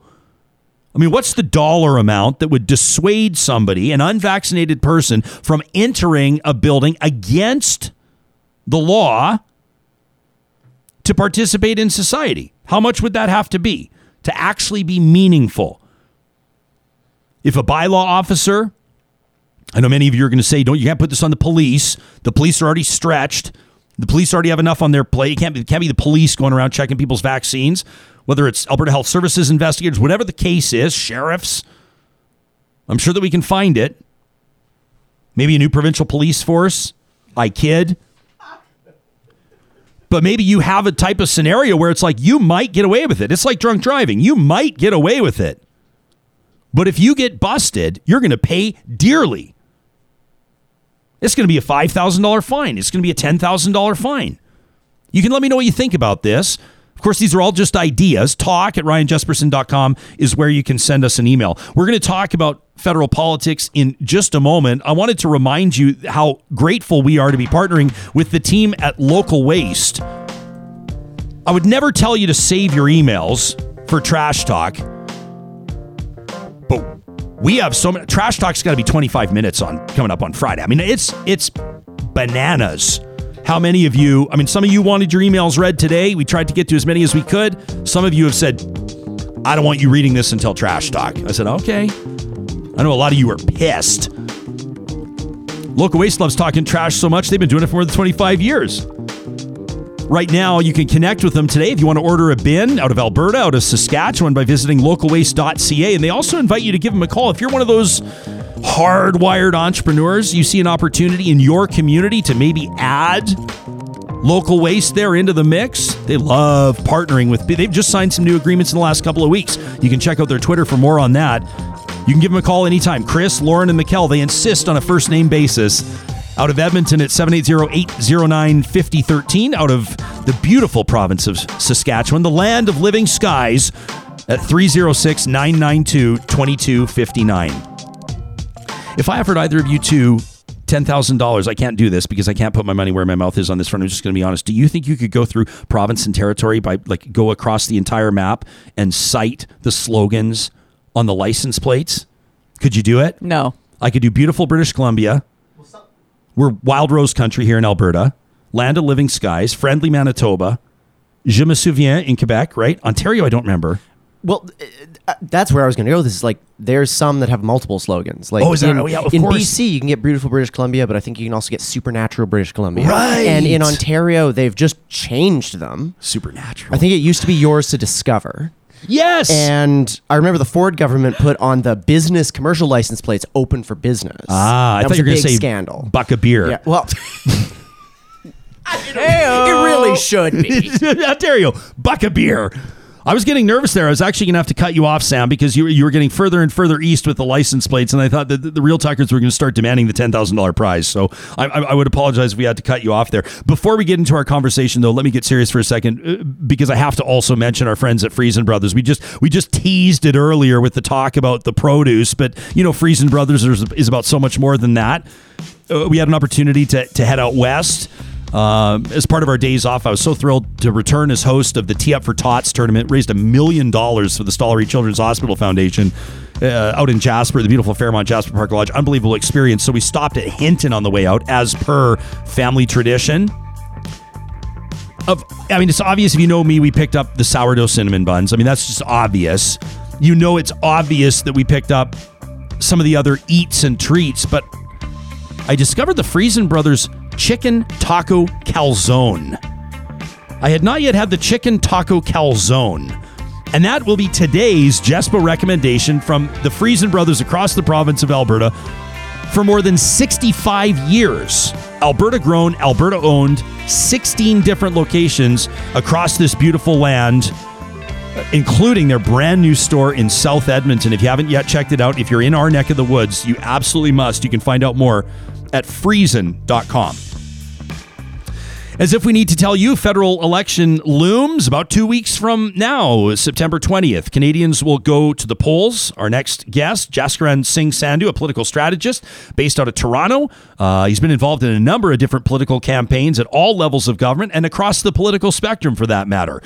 Previously serving as the senior advisor to Brampton's Office of the Mayor, also happens to be executive director of the World Sikh Organization of Canada. My friend, welcome to Real Talk, making your debut on the show today. It's great to have you here.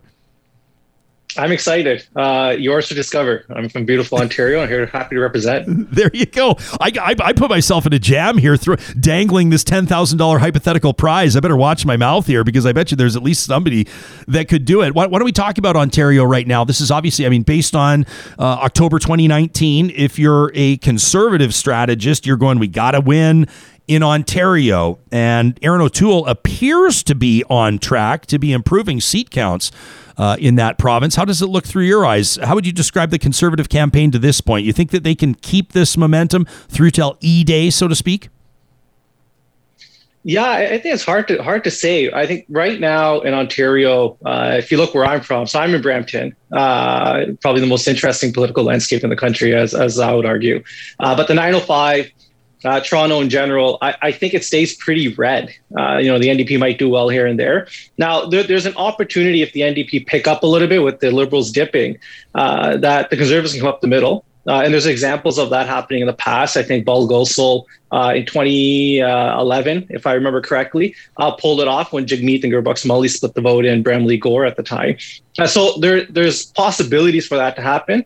But the numbers have to get a little better. They have to get a little better for the Conservatives, and Jagmeet Singh, the NDP, have to tick upwards a little bit more for that to be a possibility. I think other parts of Ontario, the Southwest Ontario, for example, and other parts of this province, Conservatives will do better. But these last 2 weeks obviously matter a lot, and that's not rocket science, but these are the most important 2 weeks. Yes, people were paying attention before Labor Day. They really were. People aren't idiots. They can follow multiple things at the same time while they're still on vacation. But these last 2 weeks are critical, they're crucial. In the last 2 weeks, at least in political talk, within campaigns, it's often said, the last 2 weeks is actually when it matters, and we have to put ourselves in a position to win those last 2 weeks. How would you characterize the Conservative campaign to this point? I saw somebody yesterday describe it as a relatively moderate Conservative campaign, and they were saying it in complimentary fashion. Would you concur? Yeah, I would. I think Erin O'Toole took a page out of the Patrick Brown playbook, and that he wins the leadership by playing to his base. And he ran a very effective leadership. Give him all credit. He beat McKay in a race that no one thought he was going to win at the outset. And he did it by, playing the ground game as it was required.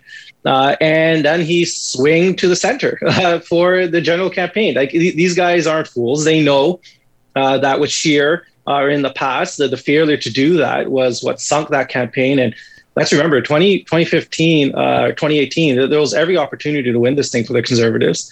Erin O'Toole learned from those lessons. He's a seasoned politician. He understands the game. I think he's traditionally understood as a red Tory, someone that is fairly center-right on a lot of different issues. And you're seeing that kind of play out over this campaign. Now, he's gotten a little awkward here with the gun control debate, the healthcare debate. Could have got bad for him if, Minister or Christina Freeland didn't put manipulated media, and that became the story instead. So the Conservatives understand, look, their only chance here is to play this safe, be ready to speak to Canadians in general, win over that middle class, which they have been to a certain extent so far, and maintaining it. And they got 2 weeks left to kind of pull it off, which is a lot harder than said, because we've seen today with polls, and a lot of people say polls don't vote. That's true. Polls themselves don't vote, but the people being polled definitely do. And we're seeing that the numbers suggest that this is a close race, especially when a lot of folks thought it wouldn't be. Again, you're seeing a lot of parallels foreshadowing maybe from that leadership race where O'Toole is going to do better than most people thought. We're going to be tomorrow on the show going through our most recent question of the week. Presented by Y Station. Hundreds and hundreds of people tell us about their voting intention, the issues that matter to them. It'll be a really interesting, I think, insight into our audience and our subscribers. You've worked on campaigns across the political spectrum at different levels of government. You made a great point right there saying polls don't vote, but the people polled do. How much attention are you as a strategist or a campaign manager paying to things like polls? I know there's There's internal polling, there's external polling, independent polling. I mean, everybody says that they don't watch it, like the athletes that say they don't read the newspapers, but deep down inside, we know they do. Did it resonate with you as a strategist or no? Yeah, look, Mitch Marner was definitely looking at Twitter the day after the Leafs got bounced in the first round. I can tell you that much, even though they probably won't admit it.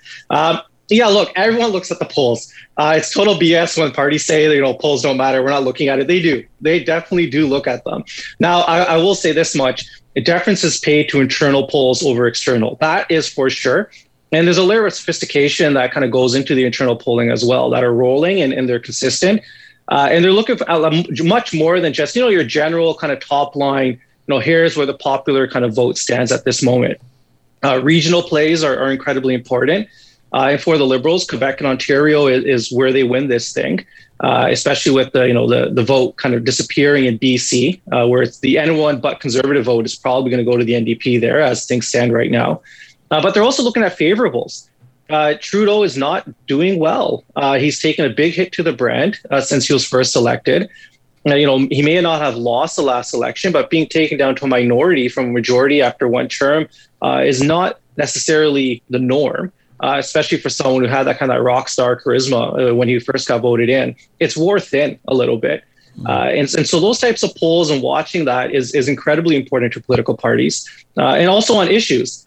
I'm sure Erin O'Toole and his team saw in the polling that, maybe we need to back off a little bit on this gun control debate and make the pivot and not hold so staunchly to it. Now, I will say this, the smart campaigners, and the Liberals are smart campaigners, understand that as far as principles and themes of the election go, you don't necessarily change them just because the poll switches. You got to stay true to what your brand is and what your message is. And that consistency, that brand identity that you've built around yourself is the guiding light for your campaign. And just because polls shift one day one way and the next day another way doesn't mean you kind of move in the wind with it, because folks, like just regular people, do not like inconsistencies. Like they don't like people changing their tune on the basis of feelings out there in the public. Now, that doesn't mean there's not space for, quote unquote flip-flopping, but it is something that people just don't like. And it's like one of those simple heuristics we make. It's like, behavioral science kind of language here, but like those basic heuristics we make, and that if someone's flipping around all the time, then they're not trustworthy. And I think that's the danger Erin O'Toole comes into, because he's done that more than anyone else so far on this campaign.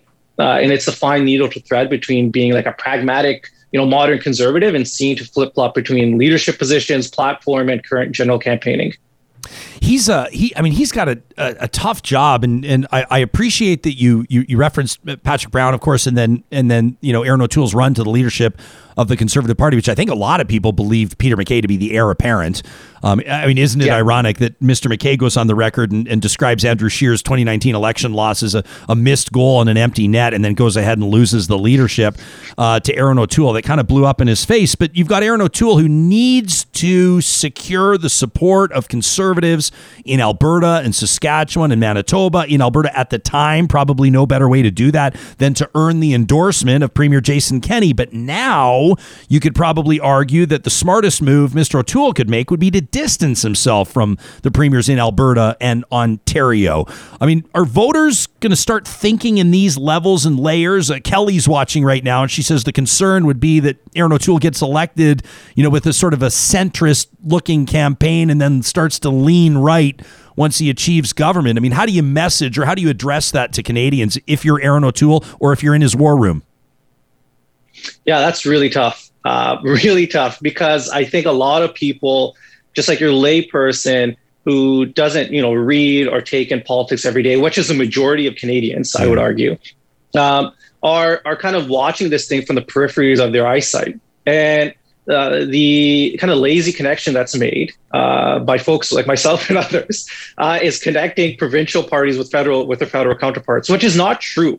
Especially for the Liberals and the Conservatives, where your membership, your executive, the whole basis of it is completely two different entities. The NDP is a little different in that the federal and provincial counterparts are more closely tied, which may come to surprise to folks who see Notley and Jagmeet's relationship over the year in Alberta. Yeah. But for other parties, that's not true. Now, Erin O'Toole, obviously, there is a fear of wearing some of the hits, especially with Jason Kenney, who's incredibly unpopular. And trust me, we've noticed across Canada what's happening in Alberta. In Ontario, it's a little more difficult in Ford. I think he hasn't gone down the route of Jason Kenney necessarily, but he's nowhere near as popular or bolstered up in his support as he was in the early days of the pandemic, where he was, quite frankly, incredibly popular. And so Erin O'Toole is fearful, obviously, of being held and anchored against those two or other provincial governments. So far, I think the Erin O'Toole campaign has done a decent job of keeping their distance and staying true to their message. I think it helps that Justin Trudeau and Doug Ford signed this pact to not attack each other over the course of this campaign. You've seen little like tits for tats here and there. And does that hold for the next 2 weeks? I think a lot of chatter in Ontario is Justin Trudeau seeing his numbers kind of fall. The chances to come back with a majority almost all but gone at this juncture. That Justin Trudeau will be tempted to start taking shots at Doug Ford again to draw a clear distinction between himself and the alternatives. Well, let me ask you this, because you talk about the Liberals as smart campaigners. So if what does a smart campaign look like? I won't say behind the eight ball, but let's say lagging in the polls. Like you've said, I mean, Jaskaran, we know 2 weeks is an eternity on a campaign trail. What does a smart campaign look like over the next 2 weeks? And is a Liberal majority still within reach, do you think? Look, I think a smart campaign is a patient one. And from my experience and like what I've seen in the past, patient campaigners are the ones that tend to succeed, right? And I think there's a desire or this, human inclination of like just reacting to everything with the, equal force of a reaction, which is not necessarily wise all the time. Like sometimes you just got to see things play out.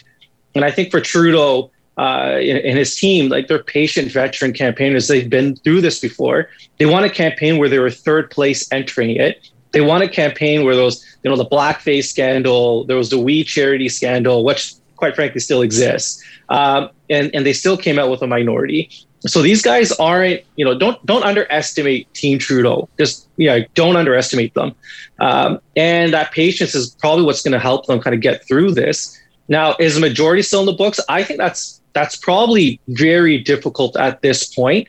And it will require the Conservatives to shoot themselves in the foot, which they're very apt at doing, to shoot themselves in the foot over the course of this campaign to give it to the Liberals, not necessarily people kind of pointing to the Liberals and saying, this is the government we want at this juncture. It's kind of just, what's the lesser of two evils at this point?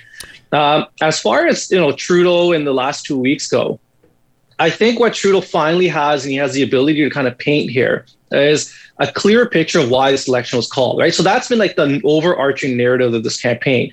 If there's an election issue, it's why was this thing even called? You had a parliament that was willing to work with you, an opposition that didn't want this. A lot of what you've announced, you could have pulled off in the next 2 years with that minority government that the Liberals enjoyed, which effectively acted like a majority, to be quite frank. So what was the need of this other than a selfish gain? Now I think, Trudeau, first of all, I think Trudeau expected that to be like a 1-2 day issue, like news story, and then it'll move on. It's been a 3-week narrative arc. Now, does that continue for the next 2 weeks? And if it does, I think it's easier for Trudeau to say, look, we needed to call this thing because we saw what you're all seeing on the ground right now, this visceral kind of protest, gravel or stone being thrown, kind of, scenes I don't think we've necessarily ever witnessed in Canada before, or not to the scale that we're witnessing right now. I needed a mandate. I needed to make it very clear to folks like this that I have the mandate from the people of Canada to continue with my mission in fighting COVID and what comes after it and the recovery. And I think Trudeau needs to really cleanly paint that picture if he wants a chance to come back with either a stronger minority, one that's not beholden to, let's say, the NDP in a weaker minority kind of coalition government situation, or even a small, slim majority. Those images and those videos, they keep coming and they keep getting worse. And I think a lot of folks are rightfully fearful that this can escalate to even, more dangerous levels if nothing's done. Yeah, I mean, I do think we're getting a clearer picture that it's the PPC that's kind of behind, or supporters of the PPC, which is, to my final point here, you can't just ignore the PPC. You can't ignore them. You can't just pretend they don't exist. I was just going to ask you. They do exist. Yeah. Oh, sorry, I didn't mean to step on your toes there, right? But I mean, they exist. And listen, you're a man in demand, and I know we got to let you go, so let me make this the last question. And I want to ask sort of about spoilers here potentially. You tweeted about electoral reform just a short time ago. I know that Jagmeet Singh, the leader of the federal NDP, is obviously hammering Trudeau on that. He's hitting him on childcare. He's hitting him on pharmacare. And people will say, well, a vote for the NDP may be essentially a vote for the Conservatives. That's sort of the idea of a split there. And I'm curious to know how much you think that the NDP or the People's Party of Canada, led by Maxime Bernier, and I'm not stacking them up as equal players here at all, but is a vote for the NDP a vote for the Conservatives, and is a vote for the PPC potentially a vote for the Liberals? Look, quite frankly, my feeling on this is that this is such like a bullshit. You're allowed to swear on this thing, right? Oh, you can say whatever.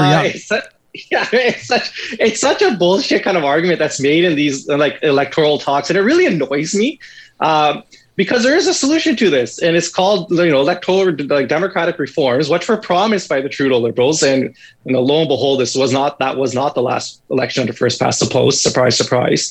Now, there's actual legitimate solutions to this if you're so bothered by this. And strategic voting really annoys me, and I know it annoys a lot of progressives and annoys a lot of NDP supporters. Because why are we, building up this false dichotomy that either you're helping the Liberals or you're helping the Conservatives, and that's it? That there's other opinions and thoughts in this country that need to be provided the platforms that are reflective of what the ground realities are. And this anyone but Conservative vote and the strategic voting, where it's like, if you support the NDP, you're just screwing over the Liberals and bringing a Conservative government, is BS. It's total BS. And what the reality is that if you're an NDP supporter and their message resonates with you, which is quite frankly different from the Liberal platform, then vote for the NDP. And that's the Liberals' fault for not convincing you otherwise with their platform and with the themes of their campaign. And you saw it with pharmacare. That was discussed in the last budget. And lo and behold, it's not in the current election platform of the Liberals. The sick days, the kind of different products we saw over COVID. A lot of that was driven by the NDP. Like, we can't just dismiss that. And they serve a very important role in Parliament. And quite frankly, they have every right to form government, just as much right as any other party. And strategic voting is a total, it's a lie. Don't believe in it. You vote for whoever you want, and it's on the Liberals, and it's their fault if they're now trying to scaremonger people into strategic voting, that they didn't bring in electoral reform when they promised to. Jaskaran Singh said, we're going to have to bring you back. And we're just getting started here, and I'm loving your takes, but I know you've got to go. A man in demand. You've probably heard him on News Talk 1010, Canada Lens, The Backbench, CTV, CBC, and Real Talk. All on the same level, right? We love that. Thanks for 100%. Thanks for your time today, my man. It's nice to connect. Independent media is the future. Hey, independent media is the future. We know. Thanks for making time for us. Thank you for having me. Take care. You bet. Jaskaran, by the way, is also the co-founder of Baz, which is a digital news outlet for the global Sikh and Punjabi communities. The guy is a player when it comes to media. He's got his hands in a whole bunch of projects and really cool stuff. And I appreciate that. You've probably read his work if you recognize the byline in the Washington Post, the Toronto Star. And we're grateful to have had him here. The PPC, hey, the People's Party of Canada. I know that Maxime Sam's just going, woo! People, who was it? Was it Scott or somebody on our live chat? I saw that if you see somebody with an InfoWars sticker on a megaphone at a Justin Trudeau event, you should probably keep an eye on them.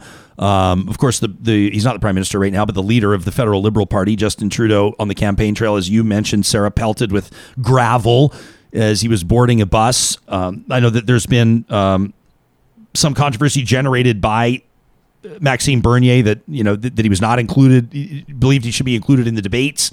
And I know that a lot of people that support the People's Party of Canada have taken issue with that. I don't want to spend too much time on this. I'm not quite sure what's going on with my childhood hero, one of the greatest Calgary Flames of all time, Theoren Fleury, over the weekend. Yeah. As a matter of fact, maybe I'll just stay out of that. But I saw that Theo tweeted over the weekend that vaccine passports mean that pedophiles will understand where your kids are at all times, which just to me seemed like a bit of a public meltdown. And Theo, I've spoken with Theo many times. I've played hockey with Theo. I mean, I loved Theo growing up, and he's had strong feelings and on politics, and he has very strong feelings against the Prime Minister.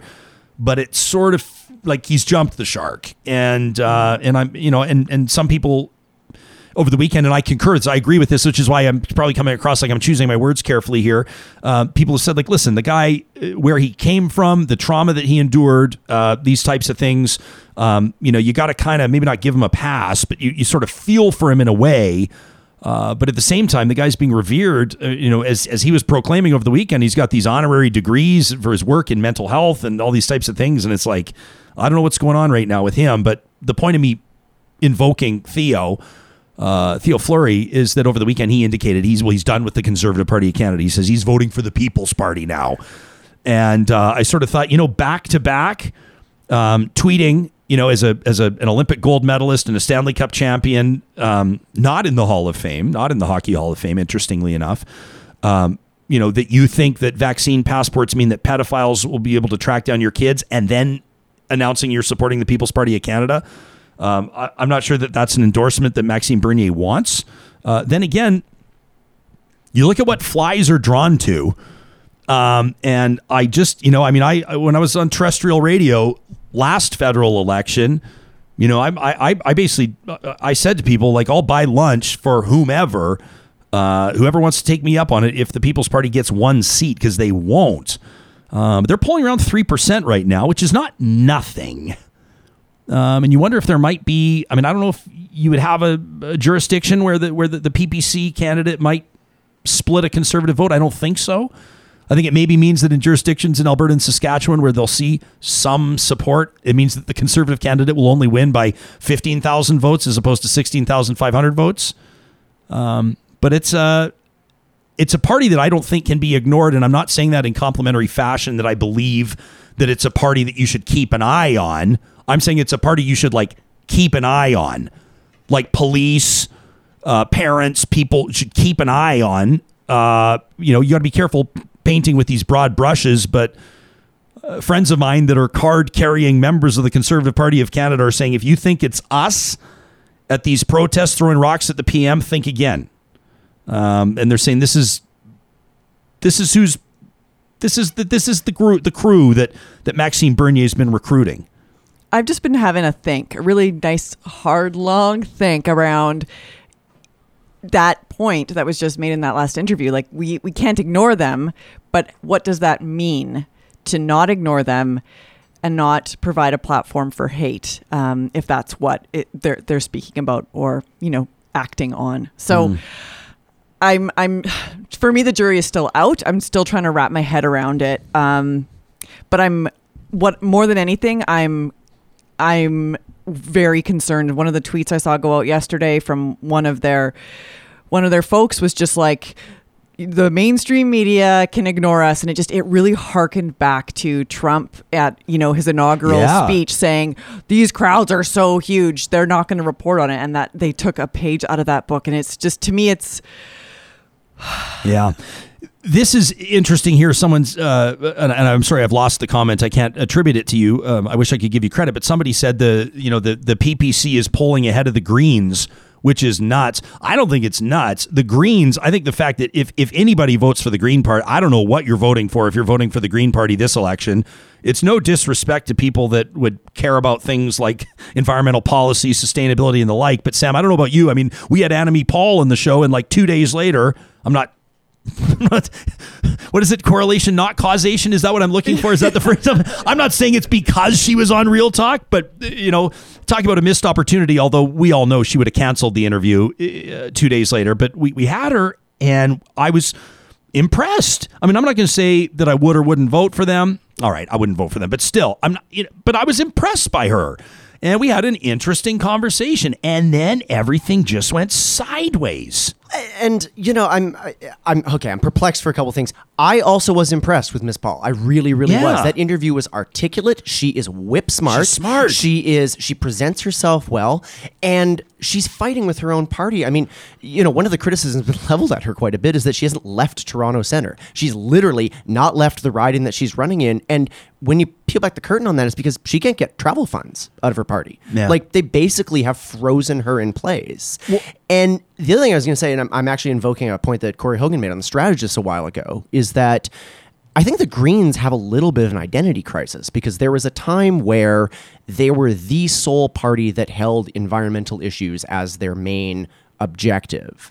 And now, if you don't have an environmental policy, you're just not a credible party on any front. So the one issue that the Greens used to rally around is a little more widespread nowadays. And I think yeah, people are kind of coming to an awakening. I'm approaching with caution here because I'm realizing what I'm doing is I don't want to come across and say, if you are a PPC supporter, you are this. Or if you're a Green Party supporter, you are this. Because I don't think it's fair and I don't think it's accurate. Yeah, not accurate. You know, I mean, there's a guy that lives on my street that I get along with quite famously, as a matter of fact. And up until the election day, or I voted advance polls, but he was the PPC candidate. And I was like, what? Because, like, I don't know why I'm saying no offense. As a matter of fact, if you're voting PPC, give your head a shake. But this guy is like, he's a nice guy. You know, our sons play together and all this, you know, so I think of a guy like him where I go, he's not. a nice guy to you. He's a nice guy to me. But I mean, if you hitch your wagon to a certain horse, I mean, you know, I'm going to stop the metaphor there because it was going to get all confusing. But if the horse has a mind of its own and it's all over the place, your wagon's along for the ride. Yeah. And that's kind of, and so when it comes to the Greens, and we asked Annemie Paul about this, if you missed that interview, I encourage you to go back and listen to it. And to track it down, you can find it in our podcast archives. You can find it on our YouTube archive, of course. And while you're there, subscribe. And thanks so much for those of you that subscribe and smash the like button when you're enjoying the show. But I asked Annemie Paul about that kind of underbelly where everybody thinks, not everybody, but a lot of people think that the Greens are these kind of, you know, left-leaning Birkenstock and wool sock wearing tree huggers, you know, like Hoyles. I'm just kidding, my friend. I'm totally kidding. I saw the shot and I took it. No, but you know what I'm saying, right? Everybody think, oh, the Greens are the ones that are like, they're going to protect the planet. There's a lot of people, kind of the libertarian, really right-wing element to the Green Party. That's a big tent. It is. It's probably the biggest tent, legitimately, because you do have the left-leaning hippies, and then you also have the hardcore right-wingers.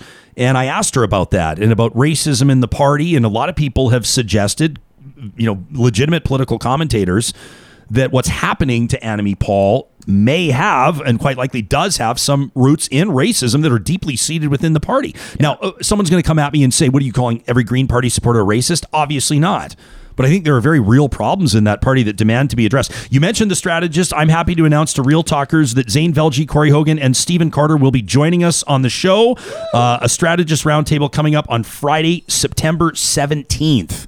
So that's about a week and a half from now, and I'm very much looking forward to that. Our conversation, by the way, thanks to Sarah with Annemie Paul, was on June 9th. And so that's the show that you're looking for.